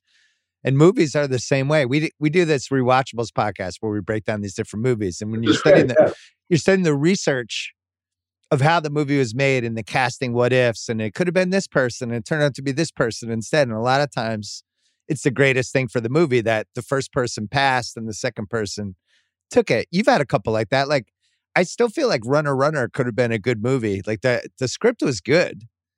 There was something there, and it got screwed up it got screwed up. Oh, I know I got screwed up, but I'm not going to say it. But, movies do get screwed up for various reasons. And sometimes they're not as easy to identify. And like you say, a lot of times people go into it like a movie from the outside. When you approach it, a movie that ends up failing doesn't look any different from a movie that ends up being successful and changing your life, in the sense that you're like, it's smart, it's interesting, talented people are working on it. Basically, I think the most accurate way to think of it are like bets. You know what I mean? Like in blackjack. Okay, the count gets good. You're a favorite. It's a 10-rich deck. You're a 52% favorite. That's about as good as you ever get in that game. So if you can bet on a 52% favorite, theoretically, mathematically, you should bet all your money. But only if you can bet all your money over 10,000 bets. Because 52 comes up, as you know, like barely more than the coin toss. You lose that, 5 times in a row. But you won't lose it, you'll win it exactly 52 times out of a million. So, you never get a chance probably to make enough movies to fade the variance and the probability of the ways in which, even big favorites don't always come in. But you still, it's a bet. Not in a monetary way, but in like, I bet on this filmmaker, I bet on this script, I believe in this. And you got to know, it was still a good bet. Gigli was a good bet. Marty Brest had done my favorite movie, Midnight Run. Yeah. He had done Beverly Hills Cop. He had done Scent of a Woman. I liked Meet Joe Black, even though it was a little long. I thought it was good. And he was a really smart, articulate guy. But he was a guy going like, yeah, I've done a lot of commercial movies. I want to do a personal movie, kind of an art film. And then a bunch of things happened to it that caused it didn't work.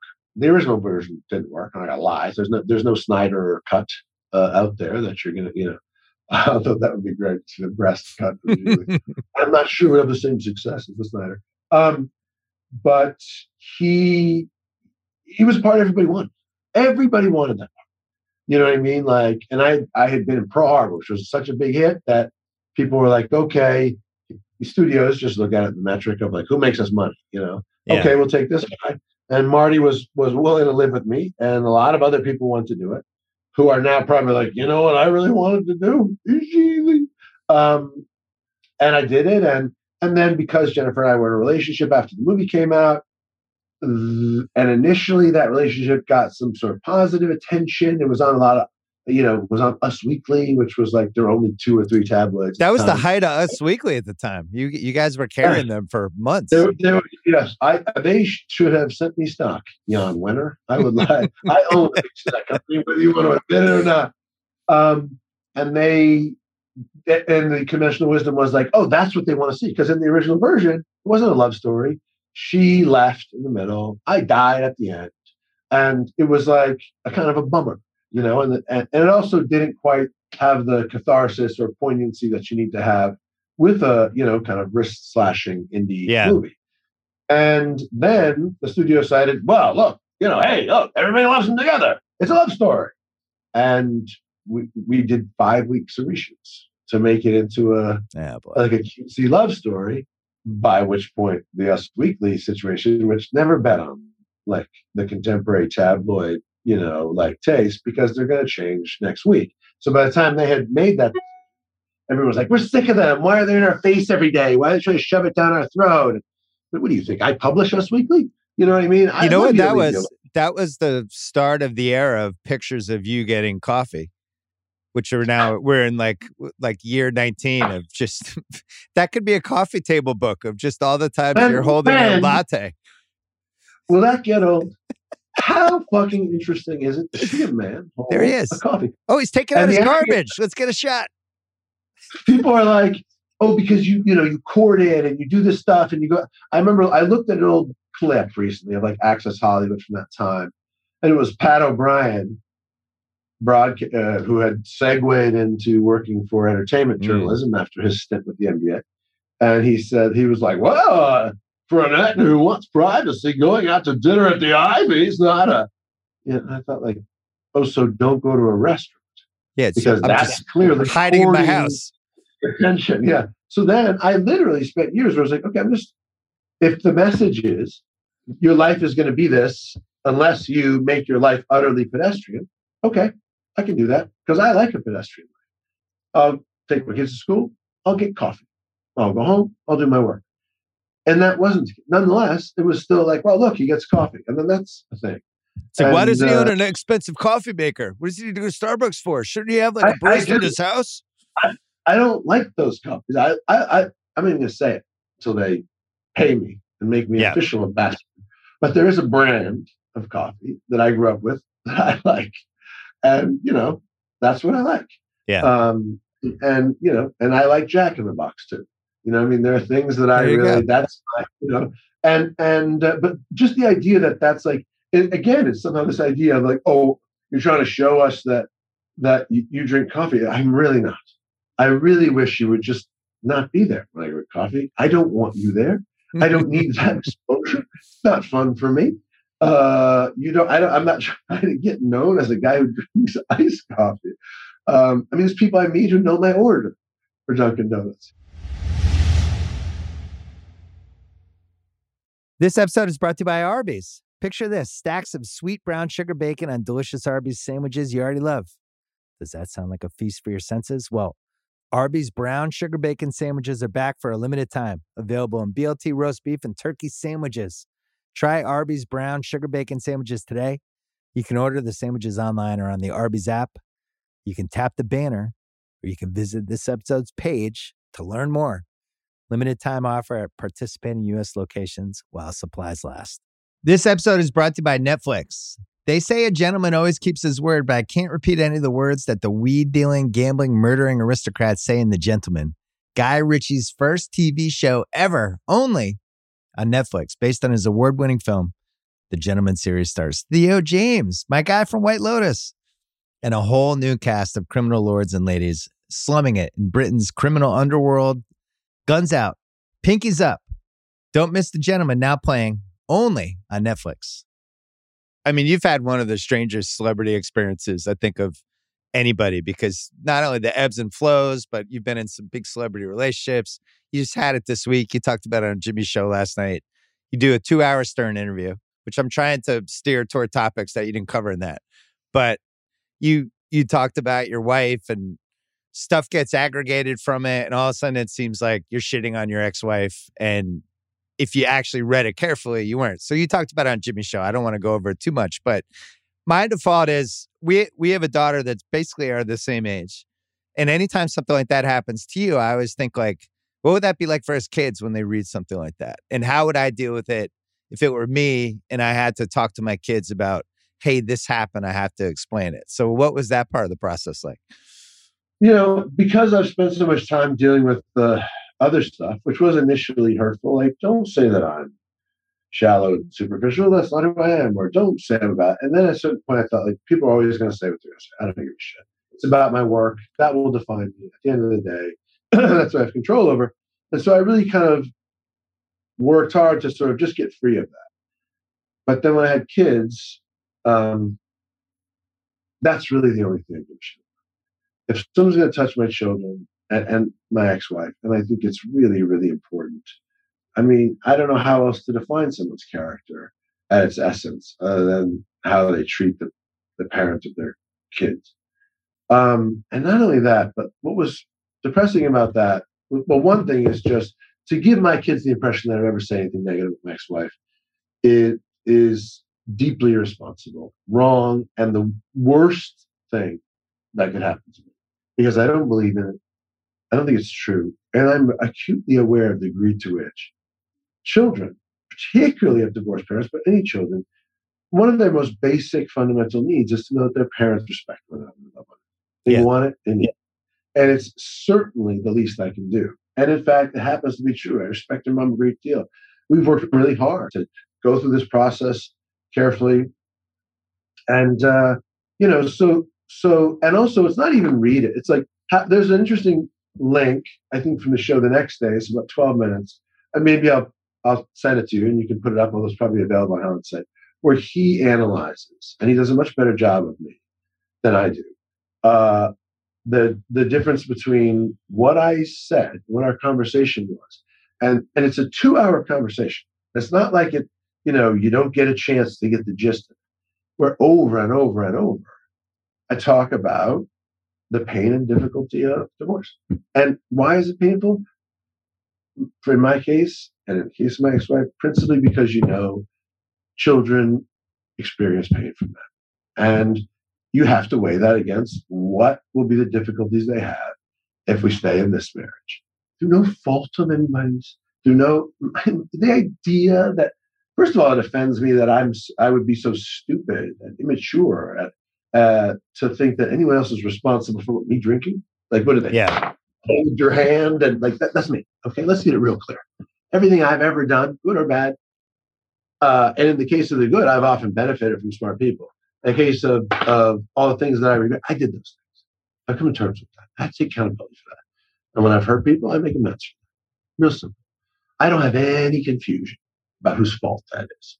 I certainly don't attribute that to my ex-wife, and the idea that I would cast me in a light that is a worse insult than anything anybody has ever said about me. Because I've spent years and years giving interviews and talking about this. I mean, lengthy interviews, Diane. So, I mean, even a cursory Google search will reveal a litany of instances where I say precisely the opposite of it. Which is why I know that. So when it's snowballing, and there's like that half hour there where it's like, oh shit, this is actually going to become a thing. What's your instinct? Like, do you want to like almost go on Twitter and try to stop it, or are you just like, oh shit, this next 24 hours is going to suck? The problem is it's not a stoppable thing because because the people who decide to pull a phrase, out of this conversation and isolate it in a headline, the clickbait practice itself is flawed. And I don't think there's any changing it because it's just how people make money. And the hardest thing to get people to do is to work, in a way that is contrary to the needs of their pocketbook. They make money this way, right? and we've all clicked on, you won't believe what this he said about such and such. And you click on it and you go like, but they didn't say anything. Why did I even? But you realize that's not the point was to get you to go there because now they've already made money. So they don't care if you're satisfied by what they say. They care that they successfully lured you to their platform because they measure eyeballs. And according to the number of eyeballs that come, they sell ads and they make more money. So that practice has just metastasized and become less and less responsible. It used to be you had to sort of be vaguely connected to the truth. And now it's pull them and grab them. What's the most, and I can tell when I do interviews, oftentimes the whole goal of the person, they're sort of listening to you and going, yeah, bullshit. What can I use? Like, but can you say something provocative? But can you say something, like that's the whole goal, whether it's the editor telling that, that's what's going to make them the most money. They don't really care about acting or your process or the movie or any of this shit. They're just waiting to see if you can blow yourself up so they can make money. That was the worst thing about when you came on my HBO show. When we did, I thought we had a really good interview. Yeah, but we were talking about Deflategate and you got super animated. 10 in the morning. I mean, I suppose there's probably drunks who get drunk at 10 in the morning, but really, I mean, again, I don't think people really looked at that and thought he's drunk. They didn't, I wasn't very animated and continue to be like a Tom Brady fan. Yeah, but we talked for like 50 minutes that day. And that Deflategate conversation we had was at least 10 or 12. And at one point you got super animated and that was the part people cut. But I mean, I was there. I was like, it was 10 in the morning. He was definitely not drunk because people were asking me, what was going on with Affleck? I was like, I don't know. He flew cross country the night before. And but I would act that way right now. Nothing's going on. I get animated sometimes. I know. I get worked up about the things I care about. And doesn't make you drunk. In fact, when I have been drunk in the past, you would know it because I'd be sort of just like, my tendency was to get just very quiet, kind of like, I wasn't like a crazy drunk, right? Yeah. Although some people probably do. The point is, you're right. It's what can we seize upon? And it really doesn't matter whether you think it's true. In fact, that's totally irrelevant. It's like, can we plausibly use this? And so, and can we be sued? That's their ultimate defense. Well, you can't sue us because the words are there. That's it. Yes, but you're supposed to be better. The tenets of journalism have to do with truth, accountability, and impartiality, and that's what you're supposed to have gone to college to learn. Yeah, but we lost a lot of good interviews with you over the years because of the ebb and flow of this. Because I think you get disenchanted by the whole machine sometimes, and then you come back and do it again. I do because I like it. Because I like to talk to people. I like to talk about this stuff. There are movies that I'm really proud of and I want to promote. And inevitably something happens like this where I think, well, fuck it. Like, really? Maybe I should just do the robotic thing or just not do it. I know if I don't do it, and then, of course, the illusion is that there's a win. You can't win. You're never going to do. You read the robotic answers, they're going to say he's stiff and fake and blah, blah, blah, blah, blah. The only win is to create a totally artificial life on social media, relentlessly advertise that, and sort of hope people believe you. And even then, and that's not something I'm comfortable with, and because I really do believe in being honest, and I think so you have to accept that this kind of misinterpretation has happened to me, and worse has happened to friends I know. Worse punishment for no offense, And in this case, the reason why this doesn't bother me on a personal level is that it's so obvious that anybody who reads this, not one person who heard the interview ever about this, anybody who listens to that is saying, this is bananas. This is not fair. So maybe it becomes a moment where people sort of go like, okay, we can't go that far. Howard's and I'm really grateful to him because I think it was he's not a kiss ass or a guy who lies. I think if anybody has a reputation for being honest on air, it's Howard Stern. And he went into great lengths to elucidate in really clear, specific terms, like both what it was obvious I was saying, why I was saying, what it meant, how it was really a positive thing, a loving thing, and how reckless it is for people to just kind of blithely blow past that because they feel like they can make a few bucks if they're the first one to mischaracterize the story. And once one person does it, that's the other problem with clickbait, that kind of thing, is that you then, in a sense, allow others to abdicate their journalistic responsibility. Because once you printed it, they don't have to read the source material. They're just like, well, they said it. They probably did the research. They did the due diligence. I'm just citing them. It's a Pontius Pilate thing. And well, it's the so, thing. and, The first story becomes the story, and the second, yeah, third, fourth, fifth stories are not the or story, just pile and up. And they also, fade each way.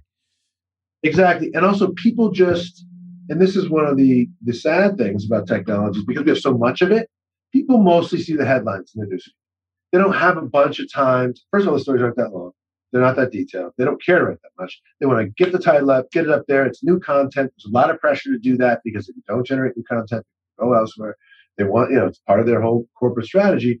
And so and I'm guilty of the same thing. I kind of skim through, all right, what's the Apple news, blah, blah, blah, blah, blah. And I'm just as guilty as going, so-and-so did this thing. Well, they're crazy, and I keep going. And that's why it really is incumbent on you as a journalist not to tell anybody their job. But, Fourth Estate, First Amendment, journalism, the freedom of the press, kind of a fundamental aspect of our democracy. And if you don't take it seriously, then I think in cases of celebrities, there's a sense of like, we don't really have to take that seriously because fuck them. You know what I mean? They have too much anyway. What did they do? It's not like the vice president. But, my dad, one of the great things my dad taught me was, and Jerry Specker, my drama teacher, and other people I've worked with who are really, if you're going to do your job, it doesn't matter. You do it well. You do it really well. A friend of my father's laid tile, and he would always come over to the house everywhere we went. He would look at the tile and the grouting and stuff, and it would drive him crazy. See how the guy did this? See, that's lazy right there. You see how it doesn't blend with the, you know what I mean? Because he cared about what he did. He took a tremendous amount of pride in it. And I always remember that because I never looked at the floor or thought about the tile or thought about the person who put the tile in and what their attitude was. But whatever it is that's done, you notice this as an adult, particularly, like some people care, some people it's really meaningful to do their job right, and some people are just trying to get over, some people are trying to get ahead, and some people will shoot you for $50 at a liquor store. Your daughter and your kids and all that stuff, you tell them not to Google you? How do you handle that? I tell them anything. I tell them the truth. Yeah. And it requires periodically having to. It's the part of this. This is why I'm having this conversation. Otherwise, I'd say, "Oh, fuck it, who gives a shit?" Yeah. But it means because that's why I mentioned they don't realize. They just think they, of course, believe what they see, whether it's on YouTube or on BuzzFeed or whatever it is that they get their information from. They imagine that if somebody wrote it, it probably is true. Now, they've been acculturated to understand that there are lies that get printed because they've had the experience of growing up and going to the grocery store and seeing if their mom was pregnant and going like, "Are you pregnant?" No. And then it became a running joke in our family. Like, we know that if everything that was written was true, you'd have 13 brothers and sisters, but right. You don't. And so they get that. They get that it's dishonest. But nonetheless, in cases like this, really, even when it's me, it's like, I'm like, yeah, well, if somebody wants to pile on in a movie or something, I'll just come home and go, yeah, last night bombed. Didn't work. I'm disappointed. I feel bad. Because I think it's a good opportunity to model for them. This is how you deal with disappointment. It's okay. This is not going to end you. It's not the end of the world. You look at it, what can I take from it? And how do I move on? You don't lie about it, deny about it, but you also make it the end all and be all. But if it's something that could potentially, if they believed it, cause them to start to understand what they know from their home life. They see their mom and me respecting one another, consulting one another, caring about one another, treating one another well. I can imagine that it would be very hurtful to see, that's not what he did. He said something different. Because they know about bullying. They know about people who talk behind people's backs. They're adolescents. They see that every day. It's exactly what I would never want to model for them, which is why, whether they are aware of it or not, to do that one thing, particularly as you say, like if you want to be reckless and irresponsible and just chase money and be utterly indifferent to the truth in terms of relative to what it is you report as truthful, really think about whether or not they have children. That's all it is. So, like at least go that far. Yeah. To think, is this fair to their kids? Because you know what? I chose this line of work. And I didn't think it would be like this, But I knew, Sean Penn, Madonna, photography, I knew that was a possibility. I didn't come true, but I knew if it did, it was the price that I would pay. So I entered into that bargain willingly. Children just get born into a life. They don't ask to be a celebrity's kid. They don't ask to be in the fucking, have their photograph taken. They don't ask to be separated out from their peers, even when it's a good thing. One of my kids said, "Oh God, my teacher just, the whole thing in front of the class by a movie and this and that." And I was like, what was it? It was about, it was only like the movie, but it's just like, but it didn't matter. It was like, don't make me separate from this. Don't do this to me. Change my social life. And adults can be really obtuse about that. And I can be very sensitive, because I want, despite the fact that it's probably an unrealistic expectation. It is an unrealistic expectation. My kids to have the most normal, healthy, best life they can. And it really, really pains me, in part because my own father at times was not mindful of this or was not able to be because of being an alcoholic. So I had times where I felt embarrassed. Really, my old man comes to the basement of the Little League game and, and start talking to me and, telling me how to pitch and what pitch to throw, except, I was playing third base. And, that kind of thing when you're 12 years old. I mean, here I am, I was 50, I remember that, right? Yeah. So I just think that I'm never going to do. And so for, in effect, somebody to read a very detailed, very clear, in-depth interview, then I say how much I love my children, respect their mom, and how hard I work at it, and how painful it is when it's mischaracterized. And then to go do precisely that thing, not only and in so doing, put me in the position, in effect, of generating the feeling in my kids that I felt on third base, going like, that's not me, I'm not pitching, is very, very painful. I'm switching to movies because we got to talk about the new one.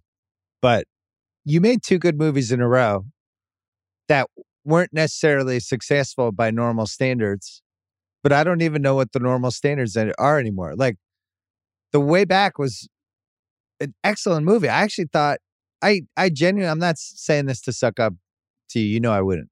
I genuinely thought you should have got nominated for an Oscar for that. You said plenty of bad things about me, Bill. I know. I've had a couple of bad ones over the years. I actually thought you had a chance to get nominated for an Oscar. You didn't, but I think that movie really stands up as like a modern sports movie. We've talked about this on this podcast sometimes, where there's like the different eras of sports movies, right? And we're now in this era of real movies that happen to be about sports. That movie has this conventional sports movie set up, and you win the big game, and it's like, cool. And then it just goes off a cliff for the next 20 minutes. And it was the most personal movie you probably made. I think you were great in it. It does fine. Doesn't do great because we have a pandemic. There's no movie theater really in 1 week of release for it. And then what happened was that was a really interesting movie, and it ties into the other movies that you're referring to. The exact same thing happened, which is what made me realize the business has totally changed, and that I have to change with it. And do the kinds of movies I want to do. I love The Way Back. It was very personal to me. Everybody invested in it and believed in it. And I wanted a chance to just selfishly as an actor, I was like, this is going to give me the chance to do something I haven't done before. And I think it could be really personally rewarding. And we did it. And I could tell already, like, that the business was changing. As it was coming to release, it was like, people don't want to see it. They're going to see a movie about a guy whose kid dies and who descends into, alcoholism and then tries to find some hope through this basketball. It just was too difficult. And that adults just weren't going to those movies already. Then it comes out. The week later, they shut the theaters down. Yeah. And it's COVID.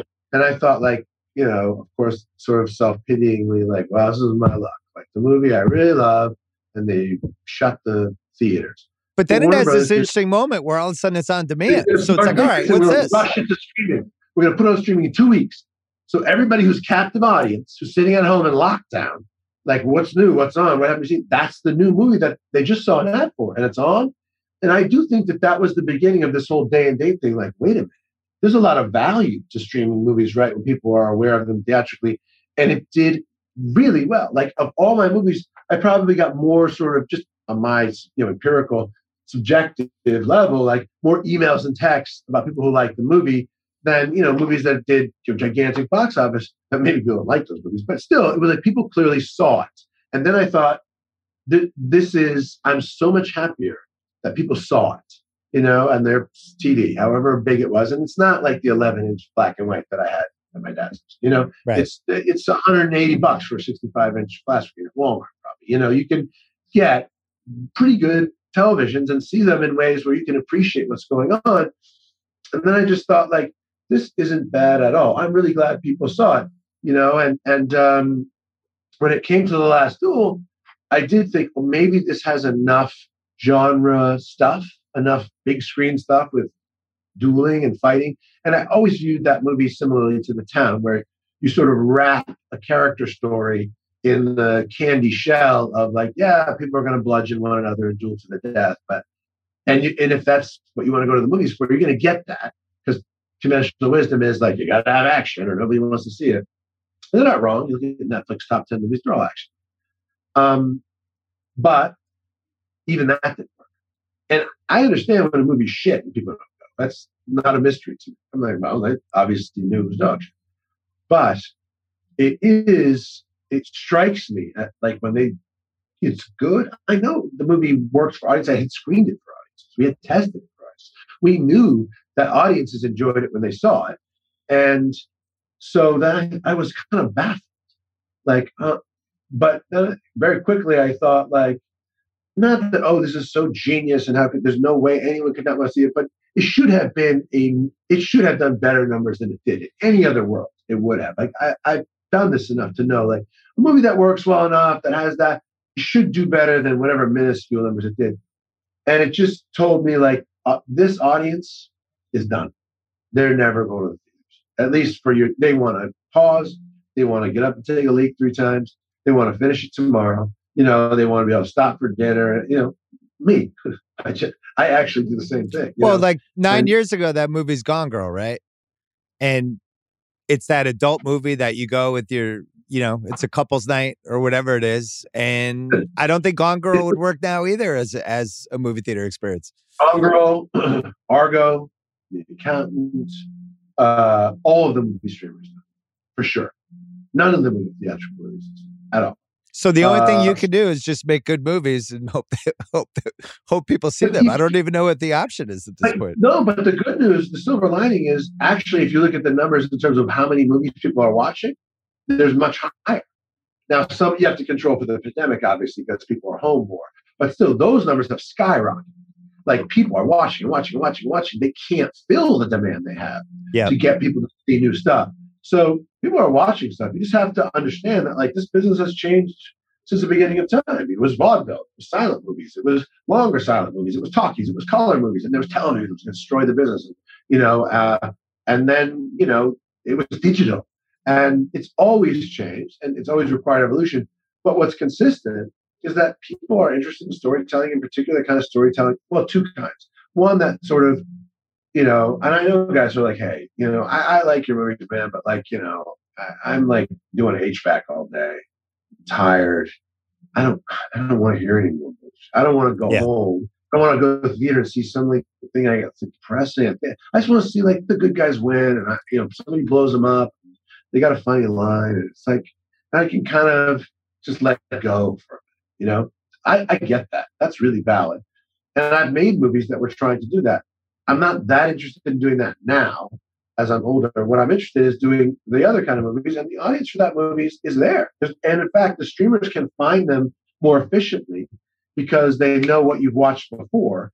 And there is a real commonality to, if you like this, you'll like that. That's why the whole Genius feature on music, all that stuff works. Like, not always. Sometimes you're like, you like this movie too? When they're trying to suggest you a new movie. But it's effective. And so they email directly that your home screen of Netflix looks different than mine. Even the poster for a movie, like, they'll use a different poster for probably you or I would get the same poster. But, like, for somebody who has really different tastes, they'll get a very different poster, maybe with different cast, maybe with a whole different look. So you do all these shoots and you think, like, well, wait a minute, what movie are we promoting? Because there used to be a unity to the idea of what we were saying.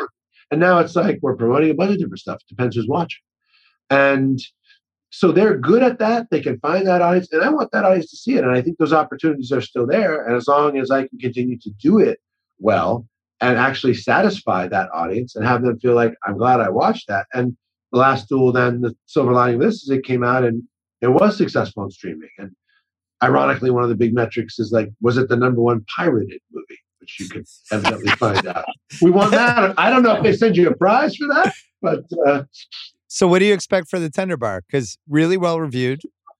It's really good. What is that movie now in December during a pandemic when people don't go to the theater? I feel like people will see it. I think some people will, but I don't know how many screens it's on. I know that, just broadly speaking, Amazon's not in the theatrical movie business. Amazon's in the business of like, we got everybody's homepage. We sell them fridges. We sell them, we have books and video. We sell everything. Amazon now, you look at their market cap before the pandemic and after the pandemic, it's astonishing. Amazon, Apple, and Netflix. If you just Google like their market capitalization, look at the graph from 2019, it's like, it's like a rocket ship. Companies don't just go 5x in value, 10x in value in 3 years, especially ones that are already worth $200 billion. So to get that kind of growth for those kind of companies is a seismic event in the sort of corporate Wall Street world. And I think the way that Amazon has been successful is by recognizing, we don't have to be books. We can do books and records. We can do books and then they just started going, well, why is it in everything? And it was everything. And then once it was the pandemic, that was just the way we got stuff because you weren't supposed to meet or touch other humans. And so I think they like movies. They like being in the movie business, but I suspect if you looked at a pie chart of their revenue, it would be like you wouldn't be able to, it would be a blip. Yeah. Yeah, you can go see it. And so they go, hey, we got these home screens. We say we have people already. Might as well show them movies too and see if we can add to our bottom line in that way. So they're the most sort of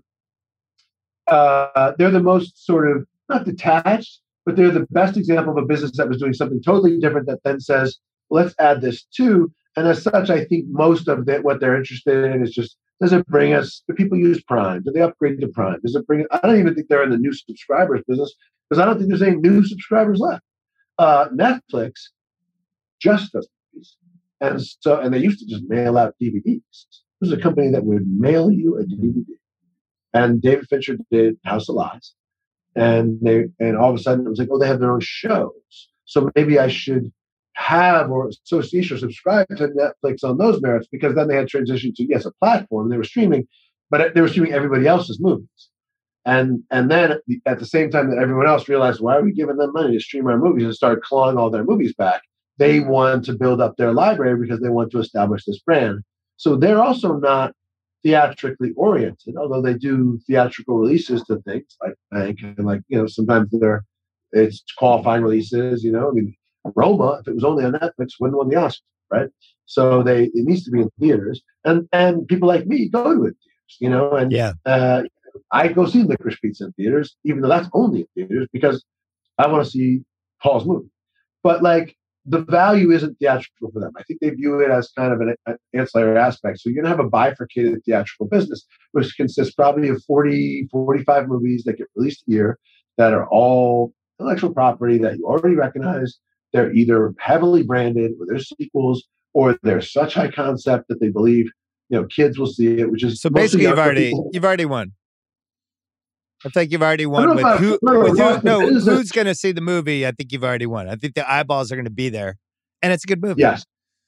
The eyeballs are going to be there. Yeah. Tender Bar, I'm totally happy. Amazon's a great platform for that because it would be an incredible hump to try to convince people to come out theatrically to see it. Yeah. On the first weekend in the numbers it would need. But I don't think it'll be difficult at all for Amazon to figure out who's going to like this movie and have enough of them watch it so that according to their calculus, it's a profitable movie to have made. And so, you win. And by the way, the thing about streaming is, their economics are really different because it's about half as expensive for them to make a movie because they don't have the P&A costs that distribution has, where you make a movie for $75 million. Then you got to put another 75 into theatrically releasing it. And if you're not sure the movie works, you got 75 on the line. It's kind of like doubling the 6. And you go, do I want 2 6 things here?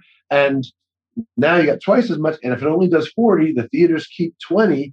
Now you've lost a massive amount of money. And you don't have that level of risk with streaming, which is why they're able to make stuff more broadly. So yeah, the very short answer, which I'm very bad at, is it's probably good for me. Because the kind of movies I'm going to make are getting made more, and the streamers do a good job of showing. Why aren't you directing? What's going on with you? I don't want to be away from my kids. So when does that come back? What you said, like 5 years from now? Well, it'll be 9, but my son's 9. Oh yes, gotcha. My youngest. And I've turned down a bunch of stuff that was like, we love it, but you got to shoot it in Bulgaria. Well, okay, you got to love it with someone else because I'm just not doing it. And I've gotten real comfortable with it. It could be anything. It could be Citizen Kane. It doesn't matter. I'm not leaving for a year. It's too important for my children. It's too important for me. And even if it's Boston or some LA, some Washington, some Turkey, they're like Argo, I don't really know how to do it well. I'm not good enough to not spend all day doing it. I got to put in the 15 hours to make sure it's great, or at least as good as it can be. And so if I had like a cool, if Matt was like, let's do something kind of, something like I did a movie with Terrence Malick that was a sort of an impressionistic movie, but it was $10 million movie. We actually shot a film. We shot in Oklahoma for 5 or 6 weeks. It looked great. Chivo shot it. And if like Matt had actors like, Chris Messina or Lily Ray or Clea Duvall was like, let's do like a improvisational movie about, that takes place in kind of one location. We can shoot it in LA for 5 weeks and we can home by dinner and that kind of thing. I would do that. I would direct that. I was going to say, why don't you do the Sandler move where you all go to Hawaii and you film some rom-com in Hawaii for 2 months? That'd be great. With all the family, that'd be unbelievable. Kids don't want to go to Hawaii. They want to, they're like, I have my debate. I have my friends. Like, no, I don't want to go with you to Hawaii. Isn't that sad, by the way, when that happens with your kids, where all of a sudden they just don't want...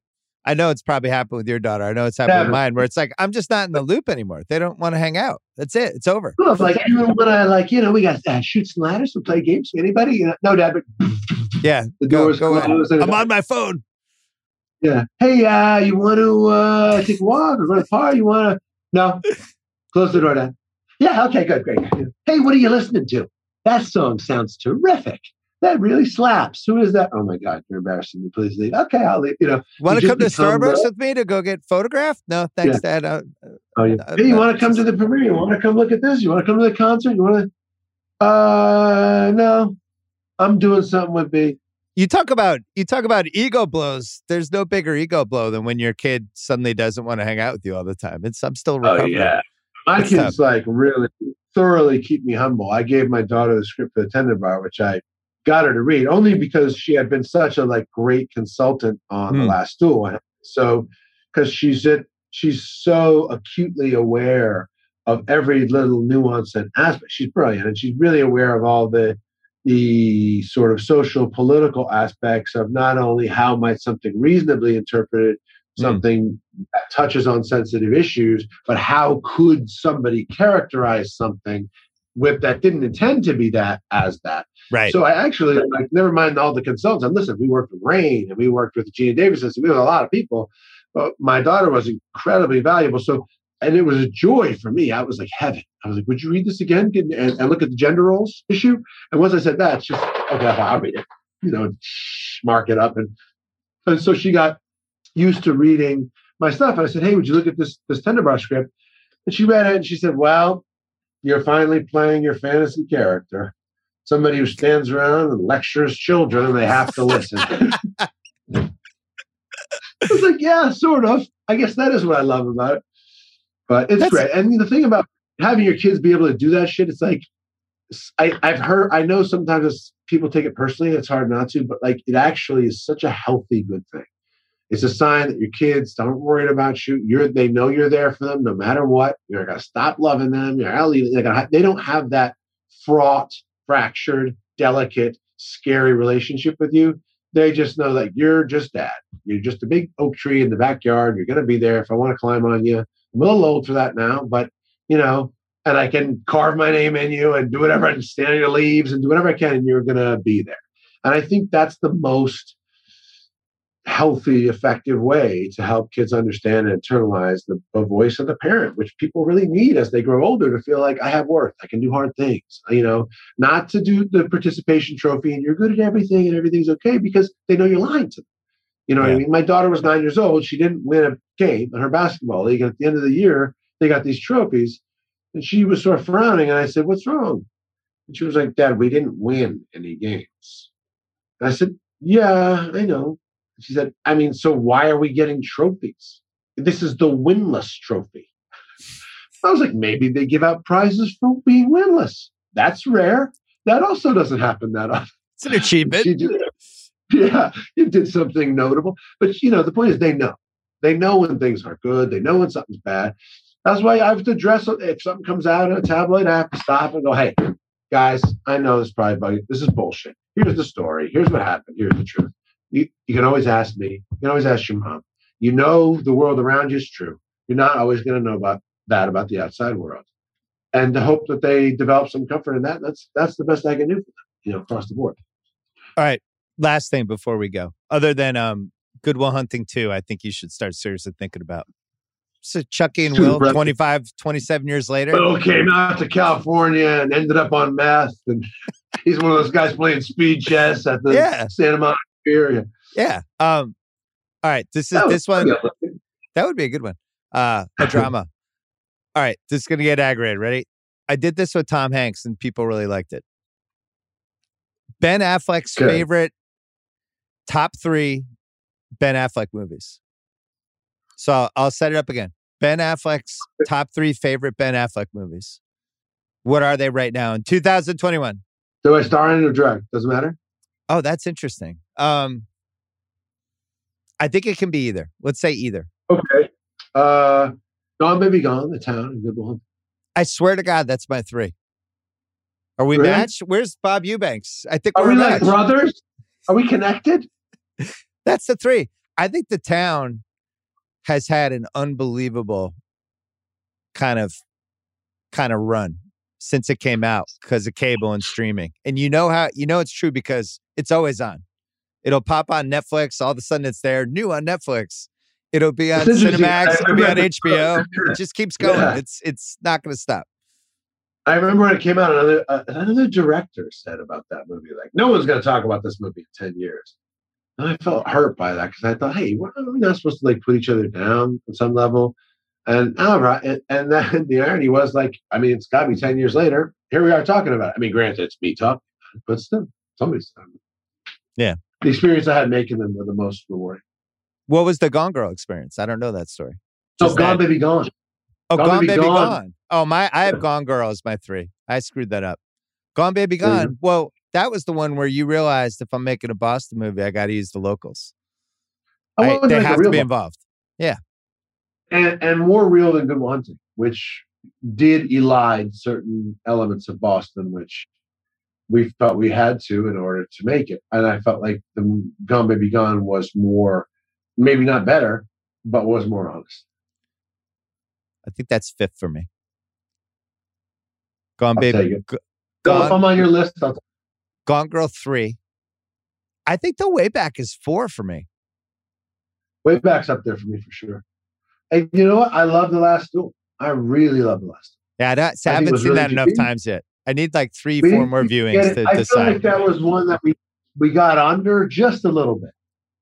I think if we had gotten all of it, we could have driven the ball 450 feet. And I feel like we got to the track.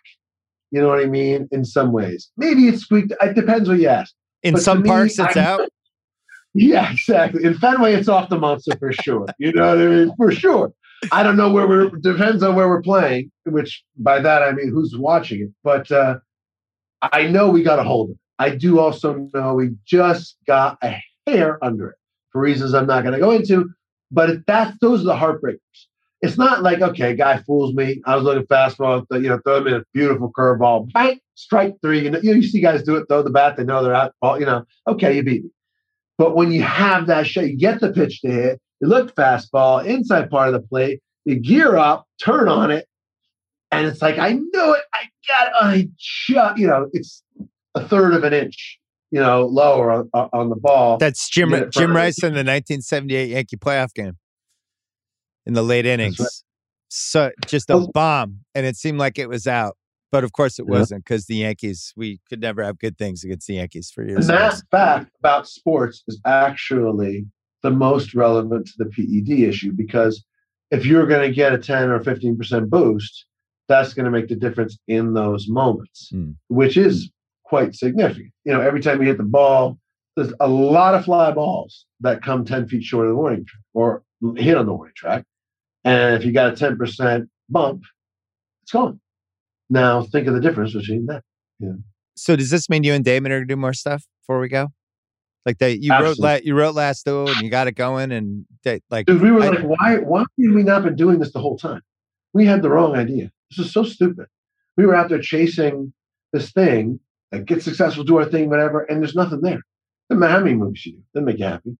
Doesn't matter what people say about them, or if you get trophies, or if you don't, or the box office. None of that shit makes you happy.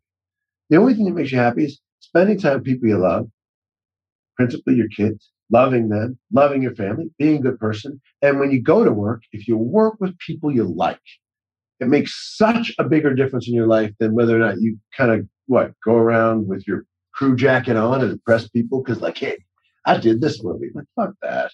You know what I mean? It doesn't do anything for you, except to the ugly narcissist part of people that wants everyone to love and admire them, which is just a miserable, shitty character attribute that makes you unhappy. You should write a 30-year college reunion movie with Matt. Just hole up, just write it out. 8-9 characters. You can film it in 5 weeks. Cheap costs. Everybody takes smaller salaries because they just want to be a part of it. Just bang it out. I'm going to say right now, you get nothing. You want story by credit? We're going to negotiate right now. A story by credit's great.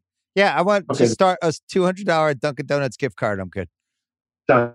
You heard it here. That's a good idea. I know. Just do it. Just hole up with them and write it. All right.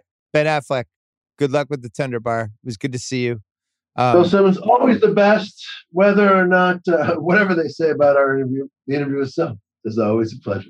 I think hopefully this one won't get aggregated in a terrible way. I think we did it. I think we navigated it correctly, but we'll see. I think so. I mean, who knows? Maybe, I'm sure somebody I don't know. Talk about being drunk. Somebody, you can find something, but you know what? We have the interview recorded for posterity. If you're really interested, welcome to watch it. I had a good time. All right. Good to see you. Take care, bro. Thanks to Ben Affleck and Peter Schrager. Thanks to Kyle Creighton, our producer, for this episode. And thanks to everybody who spread the word for season 1 of Music Box. Don't forget, Juice WRLD Into the Abyss, the last film of our 6-film series. HBO, 8 p.m. Thursday night, and available on HBO Max as well. Have a great weekend. Go Pats. See you Sunday.